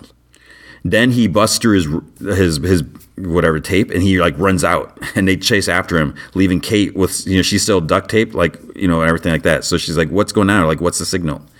So Clint's on the other side of the building. I think it was Kids R Us or something like that, because there's some toy stuff. He gets spotted. Maya fights him. She has, the metal leg. At one point he hits it or something like that. And then she kicks him, and his hearing aid flies out of his ear. He reaches for it, but then she stomps on it. And then there's more fighting. And then they end up in the office. He gets his bow and arrows, and then Maya grabs the other bow. More fighting. He pins Maya to the wall with a couple arrows. He shoots and nicks Kazi's ear and slices through the tape on Kate's wrist. So she takes down Kazi. He gets up, more fighting, more shooting. Kate, she's got some moves, obviously. She tells Clint that she was doing fine, and he says that, she smashed his hearing aid, so they have to go. Kate says that she still has her bow, and, so they're outside now, so they need a car. Kate's like, there's a 72 Challenger she wants to take, but Clint busts a window on his Cadillac. He's like, we're not going to take that on a car chase or whatever, because it's too nice of a car. He starts hot wiring the car, and he tells her to get over so she can drive. She's like, what? She's like, I can't drive. And she tells him, she's like, you drive and I'll shoot. But, he can't hear her or whatever. He tells her to drive again, but then the bros come out and they start chasing, and they have a rent-a-bro truck, a moving truck, whatever. So she grabs Clint's arrows and he tries stopping her. He mentions like, no. He's like, not this one. So there's like trick arrows. And then he starts, pulling some out, and he tells her to be careful. So she leans out, shoots at one as they're chasing, and it's like purple Play-Doh. And they try, it's like all this purple goop goes over the windshield. They try like wiping it, but it just like smudges. They can't see anything. And she's like, it'd be easier if we were facing the other way. He can't hear her, but he says the same exact thing. He's like, it'd be easier if we were facing the other way. So then she's like, hey, we're communicating. So he spins the car around. She shoots, and the Trust of Bro van, it blows up. And she asks, she's like, there are 4 more arrows more dangerous than this? So then she shoots at Maya and Ivan in the Challenger, but it's like a suction cup. And she's like, what, a plunger arrow? She's like, what's a trick? That it's completely useless? So Ivan like leans out to shoot. Clint swerves into a Christmas tree lot, and she yells out, Merry Christmas, which is kind of silly, but it was funny. She shoots this another arrow at the SUV that has like the purple goop over it, and it shoots out like several cables that like reach out to like a bunch of trees and pulls them in. And then he gives her like 2 acid arrows to take out stoplights. I don't know why they did that. So she shoots the 2. The stoplights fall, but they still go through the intersection. So I don't know what that was for. So Maya's still on his tail. They're on a bridge now, and they're going side by side. Ivan pulls out a gun, and Clint grabs it like while he's driving. Kate's in the back seat because from climbing back in, and she sees her bow in the back. She's like, I'll take that, thank you. And then she shoots another Clint's arrows inside, and it hits a dash, and this like purple smoke comes out, and it makes them swerve, and they kind of like hit like the side of the bridge and kind of stop. Clint says, and because he's like, and the Challenger gets totaled anyways. So there's traffic up ahead, so he has to like slam on the brakes, and they kind of like skid, sideways.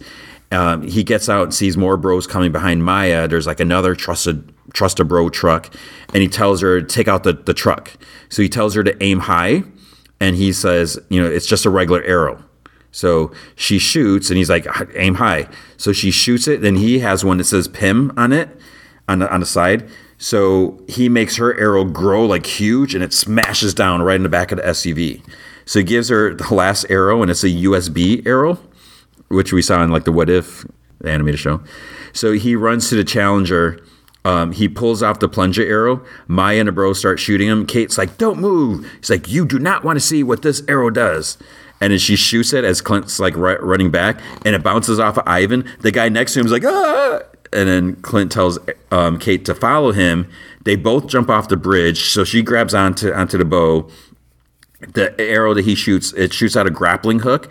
They swing below the bridge onto like the train below it, and he uses like the plunger, because he pulled a plunger. Did I say that? He pulled a plunger arrow off the windshield. He puts it on the top of the train to keep them from sliding off. So now she's like, oh, that's what it was for. So they manage to get inside the subway car, and they're trying to catch their breath. And then Kate's, as they're sitting there, Kate's like, oh, we got to walk the dog. And then he's like, you're not wrong. And she's like, he's been cooped up all day. How long can they? And then Clint continues, you call yourself one of the world's greatest archers. So, he's like, you're not wrong. She really is. And then she asks if he really thinks so. She wasn't sure what to do. And then he's like, you probably should walk the dog, don't you think? It's funny because it's like, they're on the same wavelength, this is the second time. Then he's like, he's been cooped up all day. So Kate just like chuckles over this. He doesn't know that she already said that, but, so she's just takes it in for herself. So at her aunt's place, Clint can barely hear anything. He grabs some frozen peas from the freezer, and he puts that like on the back of his neck. His phone goes off, and it's his daughter. So he answers it. He can't hear anything. He's like, oh, I can't really talk right now. He's like, can you text? And Kate walks in with a pizza dog. And then she like waves to him, and she writes down little boy. So it's Clint's son, Nathaniel, that's calling him. So then he is like, oh, it's like, I'm okay. He's like, where's mama? And Nathaniel, mumbles. It's like we can barely hear him, that, she's still asleep. So Kate writes down that he's bored, and Clint laughs. He's like, oh, you're the early bird. He's like, you should get some breakfast or read a book until your mom wakes up. And Kate, you can see there's like this little like smile on her face at like the interaction with his kid. And then, what's the point of a book? Are you coming home tonight? It's Christmas movie marathon. And Clint's like, oh, yeah, I really love movie marathon. He's like, yeah, but I'm not going to be able to make it. He's like, I think I'll be back in the next day or so. He's like, I'll be, in time for ugly Christmas sweater party. He's like, you ready for that? There's no reply. Then Nathaniel says, it's okay if you can't home for Christmas, Daddy. We understand. And Clint's like, I'm going to be there, buddy. He's like, I said I was going to be there. It's like, I'm so happy to hear your voice. He's like, I love you. He hangs up and he says, thank you to Kate. So the bros load up more Trusted Bro trucks. They're moving out. Their place is compromised. Kazi wants to talk to Maya. He says that this morning got out of hand. She knows how dangerous it is going after Ronan. And he just hopes that Uncle won't find out because he wouldn't be happy. And she replies, if it was my father, would you be questioning him like this? And he's like, well, your father always put the crew first. She stops him. She's like, remind me, who's in charge? He's like, you are. And she walks out of the room. So right there, a little bit. He says, I just hope Uncle won't find out. Who's Maya's uncle?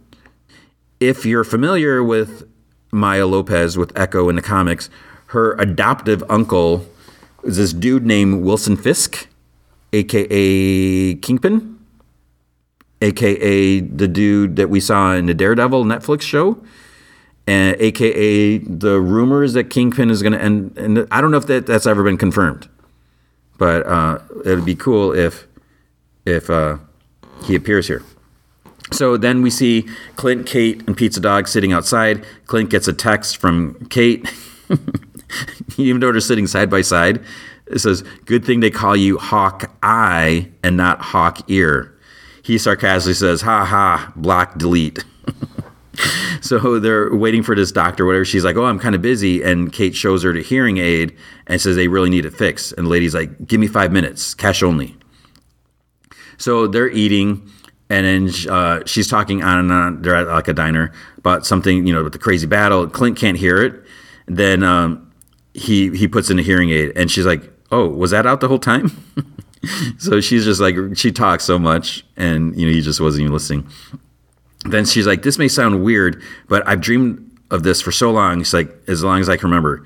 She's like, "My dad was fearless, and his whole life was about helping people. When I put that suit on, I thought, this is it. This is the moment I become who I'm supposed to be." Clint says that he remembers the day he felt the same thing. Then he says that, it comes with a price. He's like, this life that you want to live, to really help people, or to try to help people, it comes with a lot of sacrifices. And some things you lose forever. And Kate says, like, well, there's also some things you gain, like trick arrows and a cool costume. And she's like, speaking of which, I've been thinking about your branding issue. She's like, you need a more recognizable costume. She starts drawing like on a kid's menu, whatever. And he's like, you realize my job for the last 20 years was to not be recognizable, right? And she says that, well, you've officially failed at that. So she shows him her drawing. And she's like, picture this, but in purple. So it's kind of like his classic costume and everything. And he's like, wow. And he's like, what's that on my head? She's like, your head, wings like a hawk. And she's like, that's an H on your forehead. That's for Hawkeye. And he's like, wow. And he's like, not happening. And she's like, well, what if it was all black with a mask? It's like, maybe a hood. And she has like, you can't say who Ronan is because it's someone close to you, isn't it? It's like, it's your job to keep their secret. He pauses. He's like, there are several reasons why I'd never wear a flashy costume. He's like, my job is to be, number one, a ghost. Number two, my wife would divorce me if I put something like this on. And number three, I'm not a role model. And this is because like all the bad things, all the killing he did as Ronan. He's like, I'm sorry, Kate. He's like, I'm not a role model to anyone. Never have been. And she's like, what? She's like, yes, you are. She's like, you are. You came here. You left your family at Christmas because you thought some stranger was going to get hurt. You stuck around even though I screwed up. And now you're stuck. Whether you like it or not, the tracksuits have connected us both to Ronan. And it's pretty clear they're not just going to drop this. And he's like, you're not wrong about that. And then she's like, not to mention the fact that my mom might be marrying a murderer. He's like, and then there's that. So as far as Kate is concerned, they're in this together. So the check comes on. She's like, you need to get that because my mom canceled my credit card. So he gets up to pay. And he's like, you got to get that dog a name. So she's looking at him. She's like, little old Caesar, Dogfather, Sir Dogga pizza dog? And he like opens his mouth. So they walk and they talk about Maya and Kazi. She says that she assumes that the tracksuits are into some really bad stuff. He doesn't care to elaborate. Then he's like, they started small and grew. She thought Maya was the boss, but he's like, there's someone above her that you don't want to mess with. And he says that there's obviously bad blood with Ronan, right? Or she says that. And he's like, yeah, Ronan hit their supplier on the other side and then hit the tracksuit upper management. So Clint wonders if the tracksuits were after anything else in that auction. And, she's not sure. She was just focused on Jack and Armand. He's concerned that there might be stuff out there floating around from the Avengers compound. He asks if she still thinks Jack is involved somehow. And she's like, yeah. He's like, he was at the auction. And yesterday he offered, her a butterscotch. It's like, what's that? So he's like, he looks at her. He's like, that ain't exactly a crime. But she also says that, she doesn't explain that it was at her uncle's place or whatever, and that they were a monogram. She also says that when she's tried to stab his face to prove he was lying, he parried like a pro. Clint's like, this doesn't sound like he's involved. And she's like, right. She's like, that's why we're going to break into my mom's penthouse. And he's like, wait, what? She's like, so we can get into her files. Bishop Security has a huge criminal database. Like, there's got to be some information on the tracksuits and Jack in there. So at her mom's apartment, he's like, are you sure no one's home? And they walk off the elevator, and he's like, this is a home? Because it's like so crazy big. She goes to her mom's laptop. And she's like, they're on the home network, so she should be able to get past the encryption. Clint looks around. He's like, I'm in the wrong business. And he asks, how was Armand killed? And she said he was stabbed with a sword. And she looks up Kazi. She's like, he's an employee? And Clint sees Sloan Limited. He's like, that sounds familiar. Then there's a door creaking. And he tries looking up, or she tries looking up Jack in the system, but the system blocked them out now for some reason. Clint walks, and then a sword goes up to his neck, and you hear Jack's like, don't move. And I'm pretty sure it's the Ronin sword that he stole. And that's where episode 3 ends. So there's just so much charm in this show, and Haley Steinfeld is just, she is perfect as Kate Bishop. I mean, she has that attitude, and because she's just tough, she's a total badass, but she's obviously not a complete professional. She is still learning things. She's screwing up big time and everything like that, but she's just got so much heart. She's got so much skill, and she's just so determined. She wants to do the right thing, and it's just the two of them together. This dynamic is just great. And because Clint's like just really hard on himself, but she really believes in him. And so, yeah, I don't want this series to end. So it's going to be sad when that comes up pretty soon. So, yeah, good stuff. Okay, then the second half of Masters of the Universe Revelation. So it was it does get better. There's some parts that are all right. So I guess overall, it was okay. I don't know what I would have wanted differently or what. So I'm just going to try to run through it. I'm not going to go super in depth just because we're already well over 3 hours. So episode 6, Cleaved in Twain, we see like a flashback with Sorceress and Duncan, with baby Tila. She's blessing her for when she needs it most. Sorcerer's like, she loves her, but she has to go away, and she has to go in these mystical waters, whatever.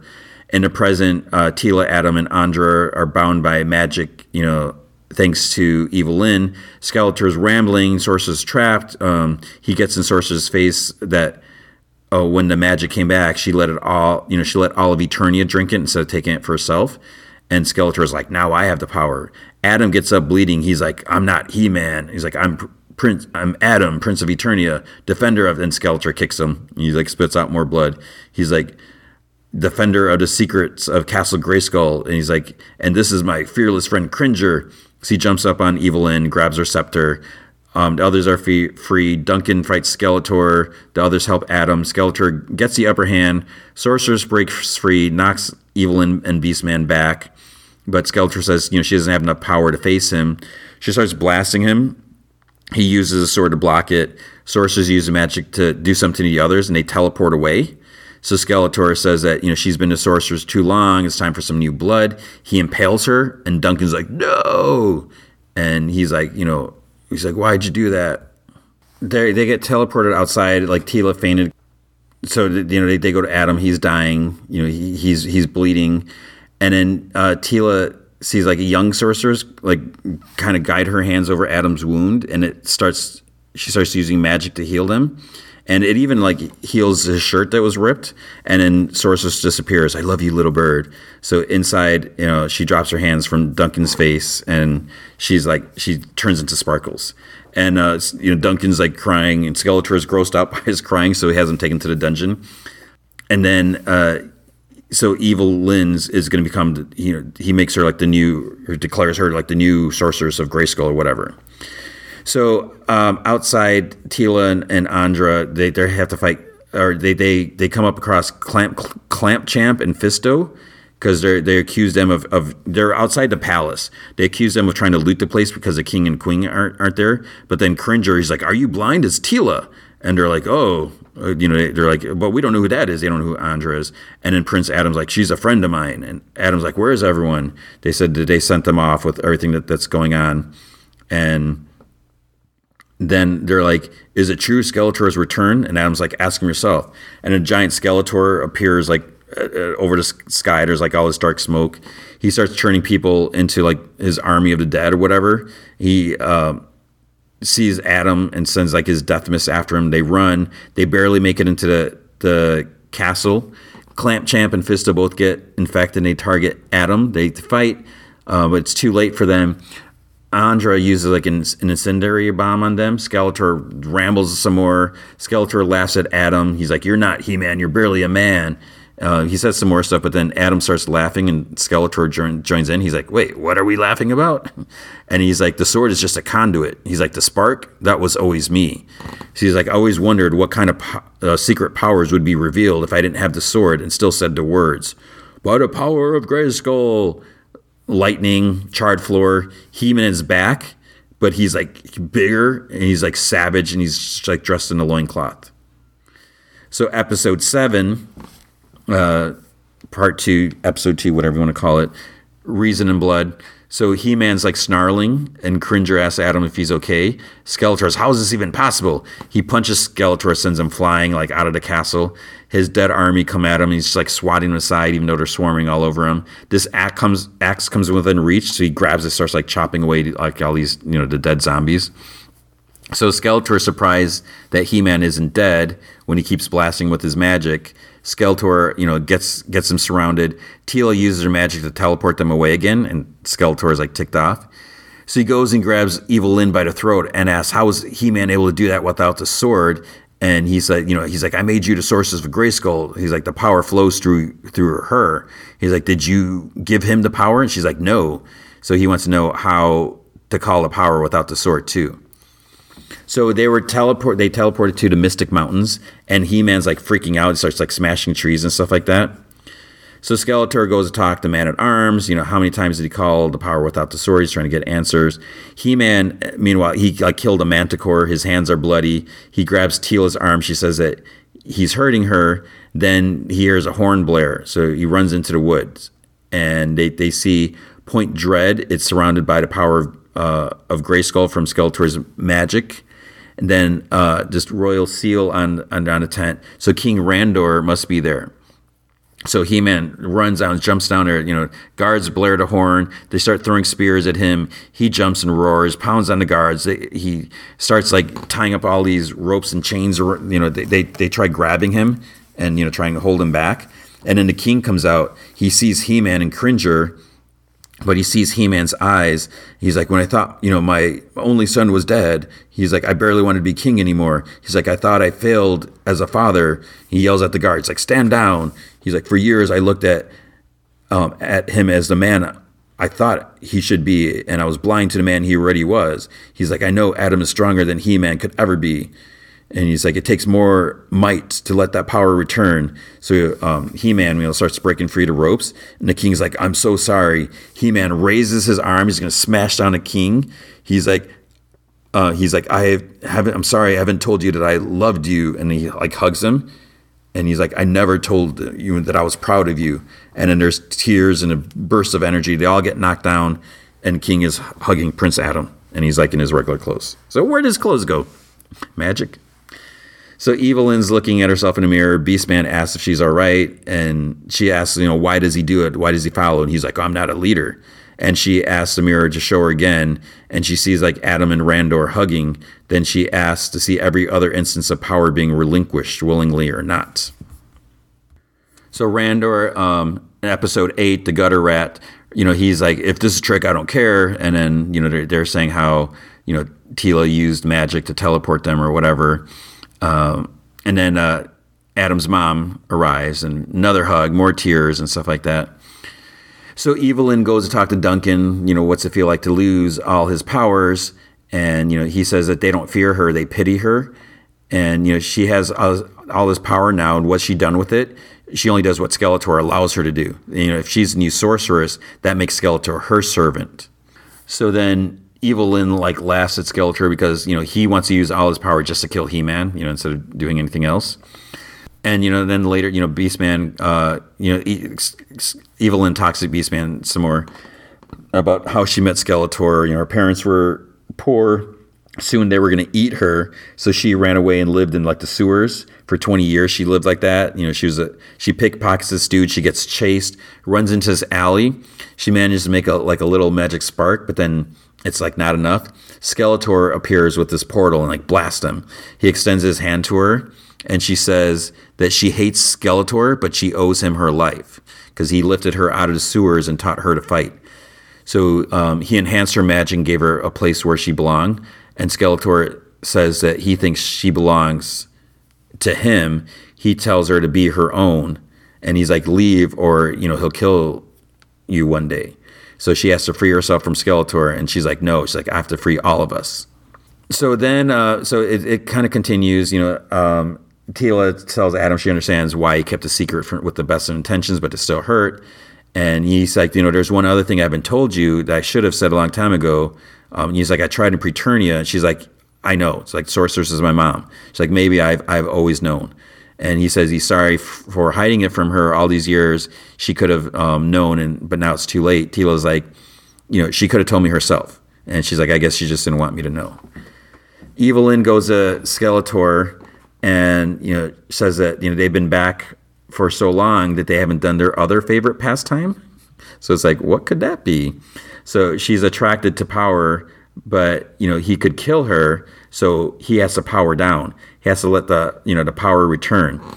And then she smiles and she shoves him on his throne and straddles him and they kiss.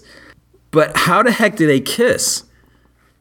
Skeletor doesn't have any lips. So it's like if she's just kissing his teeth.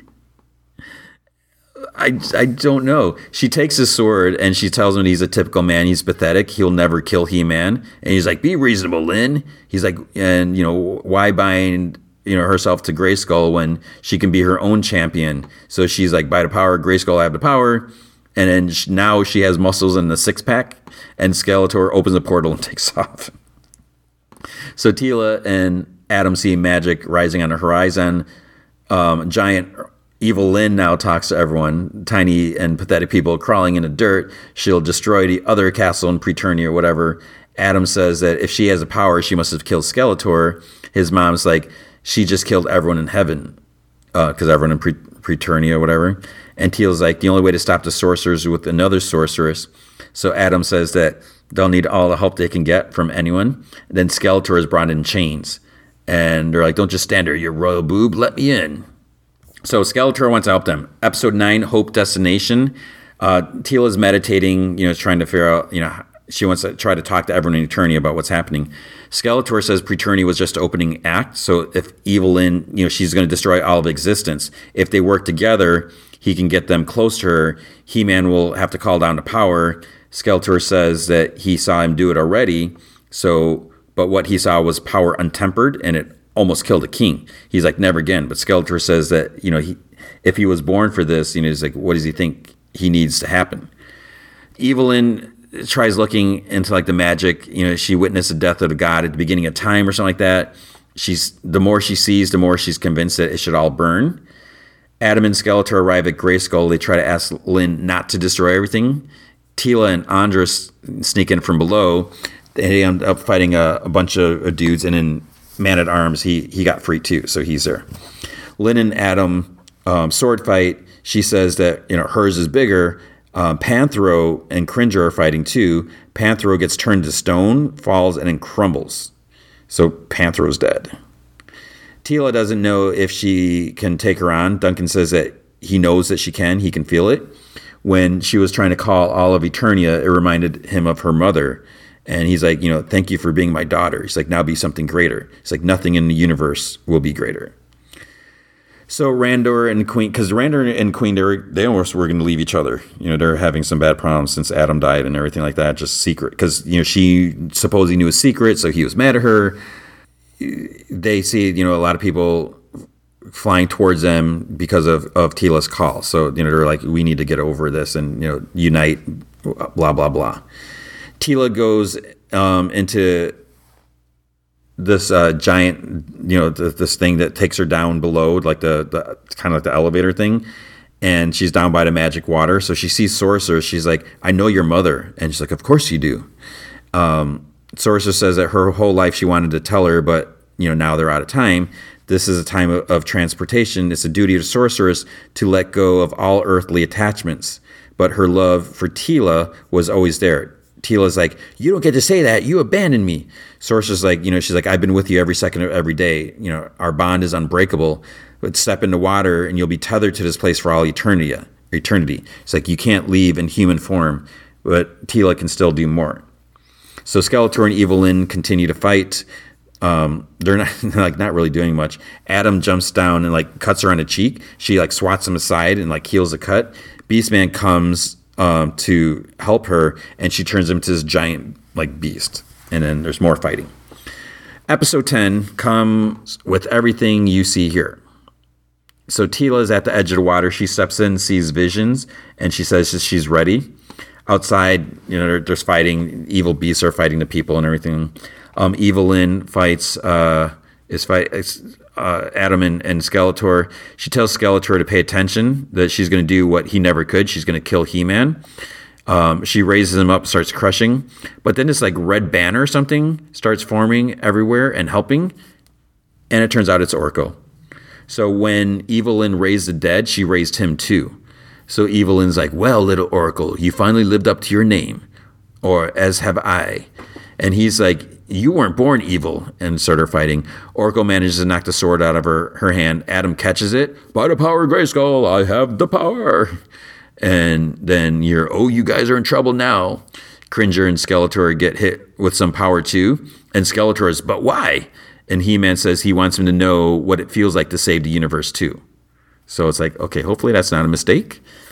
Sorceress tells Teela she deserved more, a life, a father. Teela says that, but now she wants her to give all that up. And she's like, I can do this, Mom, but I have to do it my way. She's like, they're more than just attachment. They're her friends. The power that they give her is more than the power of Grayskull. So she doesn't have to ever let go. Holding onto the ones that she loves only makes her stronger. So she kind of hugs her, and she's like, it's not enough to just protect the power. She's going to use the power to protect all of Eternia. We have the power. And I was just like, ugh. Okay. So Andra is this total badass now because she's using this gauntlet, Man-at-Arm. He's like, oh, I don't need this anymore. So she put it on, and now she's super soldier or something. And, she slices some beasts into pieces. And the king's looking. He's impressed. Cringer kicks Beastman over the edge of the castle, so he might be dead. Probably not. Evil Lyn says they're entering the center of the universe. They're lined up to make her move to destroy everything. Then Light passes over He-Man and Skeletor, and Teela's there, but she has longer hair now and a new outfit. Evil Lyn's like, congratulations, you made yourself a slave to this place. All she has to do is go outside. Teela goes out after her. She's like, sorry, the castle's under new management. So they fight in the air so Teela can leave. So she's doing things differently. So they're just flying around zapping each other. Skeletor uses this opportunity to try to take out He-Man from behind because he wants to kill him. He's like, this will be our final battle. a queen is flying in a ship. She has a special bomb, and she fires Ram Man at Skeletor. So Ram Man was a bomb. Teela says that they could do great things together. Evelyn says she's heard that one before too. And then so Cringer jumps up. It's almost like, can Cringer fly too? Because it's like a really big giant leap. Skeletor does a slow clap. He says that he's not going to be ignored or something like that. Teela and Evelyn are still fighting. Teela says that she's a good person. She saved Eternia. She brought magic back. But Teela's like, you made choices and you changed. Lynn sucker punches her, and Lynn says like, I discovered there's no grand design. The universe has no master, and she uses magic to like chain down Teela. He-Man says that he won't fight Skeletor, but he's like, oh, you will. Teela escapes the magic chains. There's more fighting. Evelyn laughs. It's like, see, how beautiful is it, the unraveling of things. But Teela says that she brought them there, that this is her vision. She tells her to see it like she sees it. There's life, life growing, love, the universe, it's magic. So Teela says that she has the power, and then Evelyn powers down. He-Man and Skeletor are fighting. He tells them to pick up his sword, and he's like, it has to end this way. And He-Man says, it's not about us. And he tosses him to the side. Teela arrives carrying Lynn for some reason, because I guess she can't fly, whatever. She doesn't have the magic anymore to fly down. Teela closes the opening in the sky. She asks He-Man to give her a hand. He raises a sword. Orko says that he has to go back too, because he has to go back to being dead.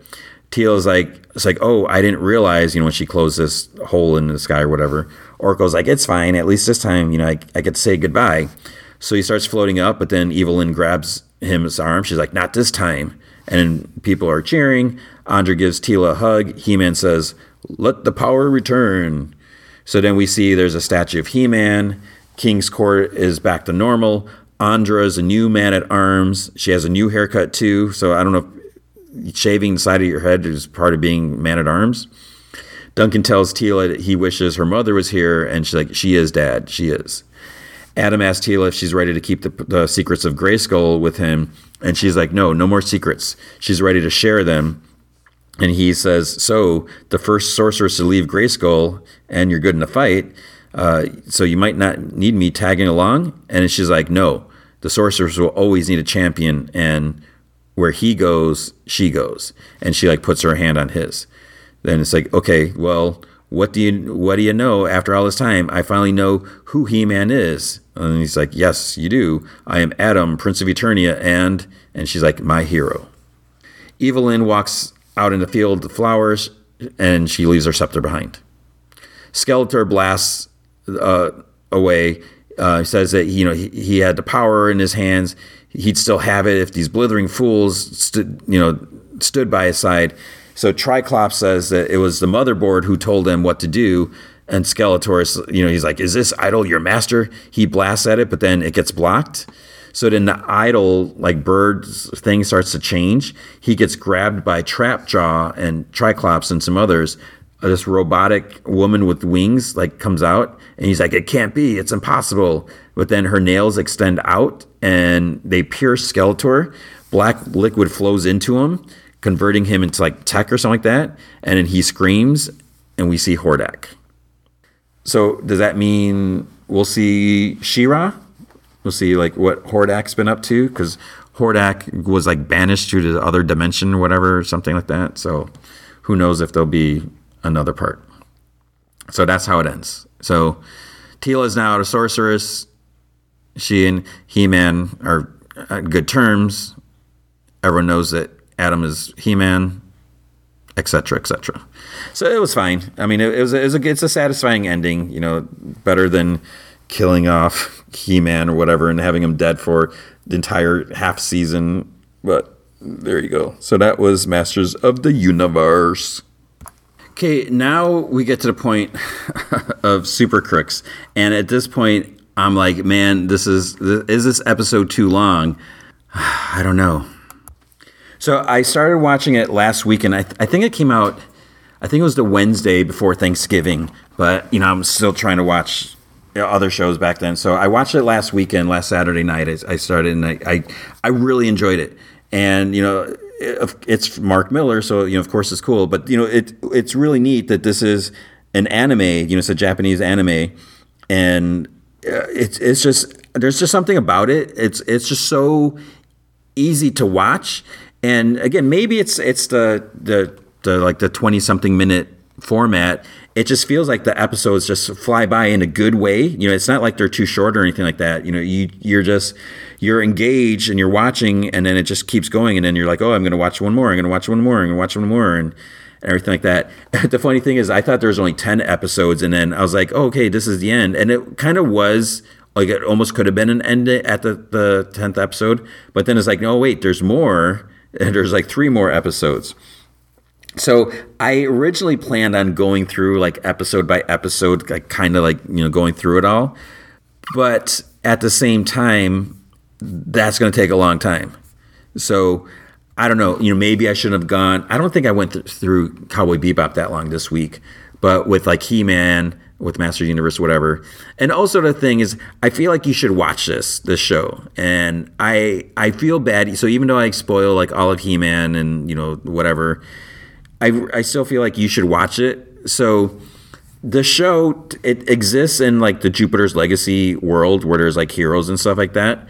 And it's interesting because like the first episode is really good, the departure. Because the first episode, Electro Boy, it starts off where we have this kid, Johnny, and he was watching this show about like the Union of Justice. They're on the news, and Utopian and the Flare, they're in San Diego talking to a bunch of kids, and his mom comes home and like turns out the TV, and she's like, you have to go to bed, and he's like, it's only 7, and it's because her boyfriend Randy is going to be coming over.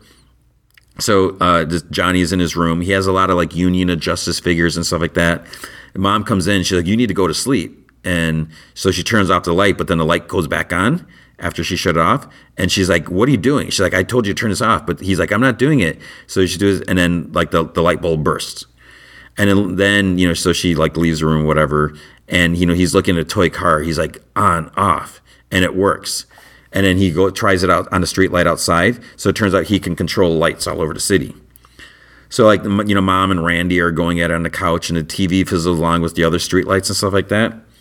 And then I think he makes the TV like short out or something like that. So Johnny is like riding to school, and he runs into his friend Tom, and he said he had his awakening, and he like rides into an intersection. His friend freaks out, but he makes all the stoplights change. So then they're walking by school, and there's this like bully like listening to boombox, and he makes it go loud and it explodes. And and so his friends doesn't really know like what's going on, but he talks about how he wants to be a photographer and take pictures of superheroes, and they're looking at pictures of like Jupiter's Legacy in a magazine. So so his friends like, if you have powers, he's like, you must have their blood in your veins. So he's like, your parents must be heroes. And he's like, well, it can't be my mom. Then he's like, well, what about your dad? And the friend's like, he's like, maybe he could be a real superhero. There's this girl, Janice, sees a picture of the Flare in the magazine, and she's like, oh, it's like, I saw him once when I was living in Oakland. She's like, I'd love to meet a superhero. And then Tom's like, maybe you will. And so she's kind of dating like the punk bully dude whose radio like blew up. So they go to the arcade, and Johnny's talking about a name like Electro Boy, and then a bully comes up. He's like, Electro Boy. He's like, he calls them virgins, whatever. And Janice is there with them, and she like laughs too. And Johnny's like, Janice, not you too, because it's like she's laughing with them. So they both leave. Johnny designs a look for Electro Boy, and Tom like fixes it because it turns out he can draw. So they work on a costume. They talk about training and stuff like that.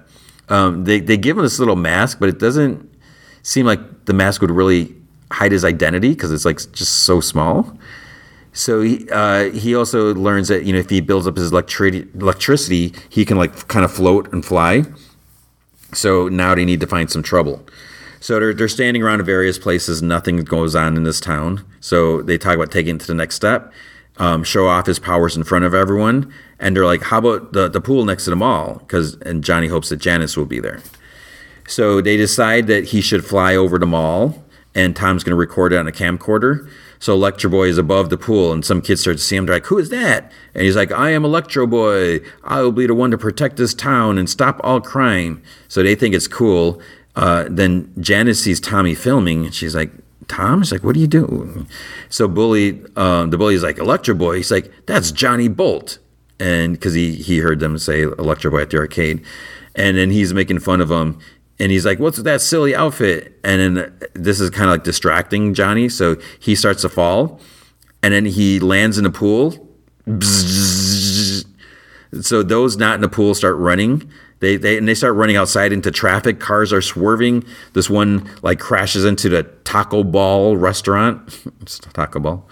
And the semi crashes into a church. Like one truck can't see because there's like all this smoke, and it crashes into a gas station. Explosion causes like the truck to fly, and the pigs go flying out of the back. Some land in the pool. Electro Boy is just standing in the pool, and Janice is like sitting there watching. And so some people got electrocuted or whatever. Johnny feels horrible. He tells Tom, he's like, "It wasn't my fault." And Tom's like, he's like, "Oh no, it was the plan." And Johnny's like, he's like, he has a great power. If he can't be a superhero, what's he supposed to be? And then the ATM, like next to like where they're sitting, it spits out some money, and he like does it again. He tells Tommy to find him a bag, a big one, because he's leaving this hellhole right now. So he's like, he's super, but he's on the other side. And then it cuts to the present day, and he's in prison. He's in the Supermax prison. So that's the first episode. So then we see in the second episode, he gets let out of prison, and they're like, "Oh, see you here again?" He's like, "Nope." He's like, "I'm not doing that anymore." He goes out. His girlfriend, and the intro is really weird. So it's like Johnny and his girlfriend, Casey, they're just like dancing, and you get that song stuck in your head, and it's almost like, what would you say, titillating? Like the way it's almost it's gratuitous. Let's just say that, because the way she's dancing, she's got these like low cut pants, super tight low cut pants, and like the camera angles are like from below. That's the only thing. It's like it's not really necessary, but I guess maybe it's to help sell the show to dudes who are pigs. I don't know, or women who are pigs. She picks him up, and they're going to go to her place, and have some special time, but his friends are there and everything. So they want to help him celebrate. They have like pizza and stuff like that. Basically, they want to commit a bunch of crimes. They have this plan, like how they can hit like all these jewelry stores if they spend just like a minute at each one. And, that way, like, no one's going to find them and stuff like that. So it kind of goes from there. Because, I don't know if I mentioned it, they're in San Francisco. And as they're robbing all these places, things kind of go a little bad. Like the police are chasing them, but they're like no match for them. They're getting away and stuff like that. This one cop's like so angry, and he like puts out a call for like any like super in the area. And this dude, the Praetorian, comes. So this is like episode 4. The thing with him, he has like 200 different superpowers, and each one he uses is like random each time. So he doesn't even know what's going to come up. And so he starts fighting them, and things get really messy, and they kind of can't. He's like in the Union, whatever, the League of Heroes thing. They end up, he ends up like kind of defeating. It's like almost looks like he's like killing them, but he doesn't kill them. They barely get away with a little help, and I won't say. Okay, it turns out Casey has some powers too. So she's like kind of like, she doesn't really use her powers, but she gets them, out of there. So she's like mad at him because, he said he wasn't going to, do it anymore. And, she does all this. But what she's been doing, she's working at this like fancy like restaurant to like celebrities and stuff like that. But she's also been taking night classes because she's like, when they get to score, she's looking at, getting her MBA or investing the money and all this stuff. But she also knows that there's like this one job that they could pull. And, she doesn't want to use her powers except for this one like guaranteed like huge hit. So they're going to go and talk to this legendary villain that was sort of like a mentor to her. And so Johnny's going to go with her. So they're going to leave his friends, behind. The two of them are going to go on this other mission. So then it kind of goes from there. The mission, it's like this huge thing. You see, other powered crooks are involved as well. And, it's just with each episode and like all the stuff that happens. And I don't want to give too much away, but I don't want to give away too much, but there's a lot of crazy things and big fights and betrayals and twists and everything like that. So with that, I really think you should watch this episode. I mean, the anime. I mean, it's the anime always looks great. I mean, I'm trying to think if there's ever been an animated has had bad animation, but it's just a really good, and the story's really cool. And you, like I said, it sucks you in, and you just want to keep watching and keep watching.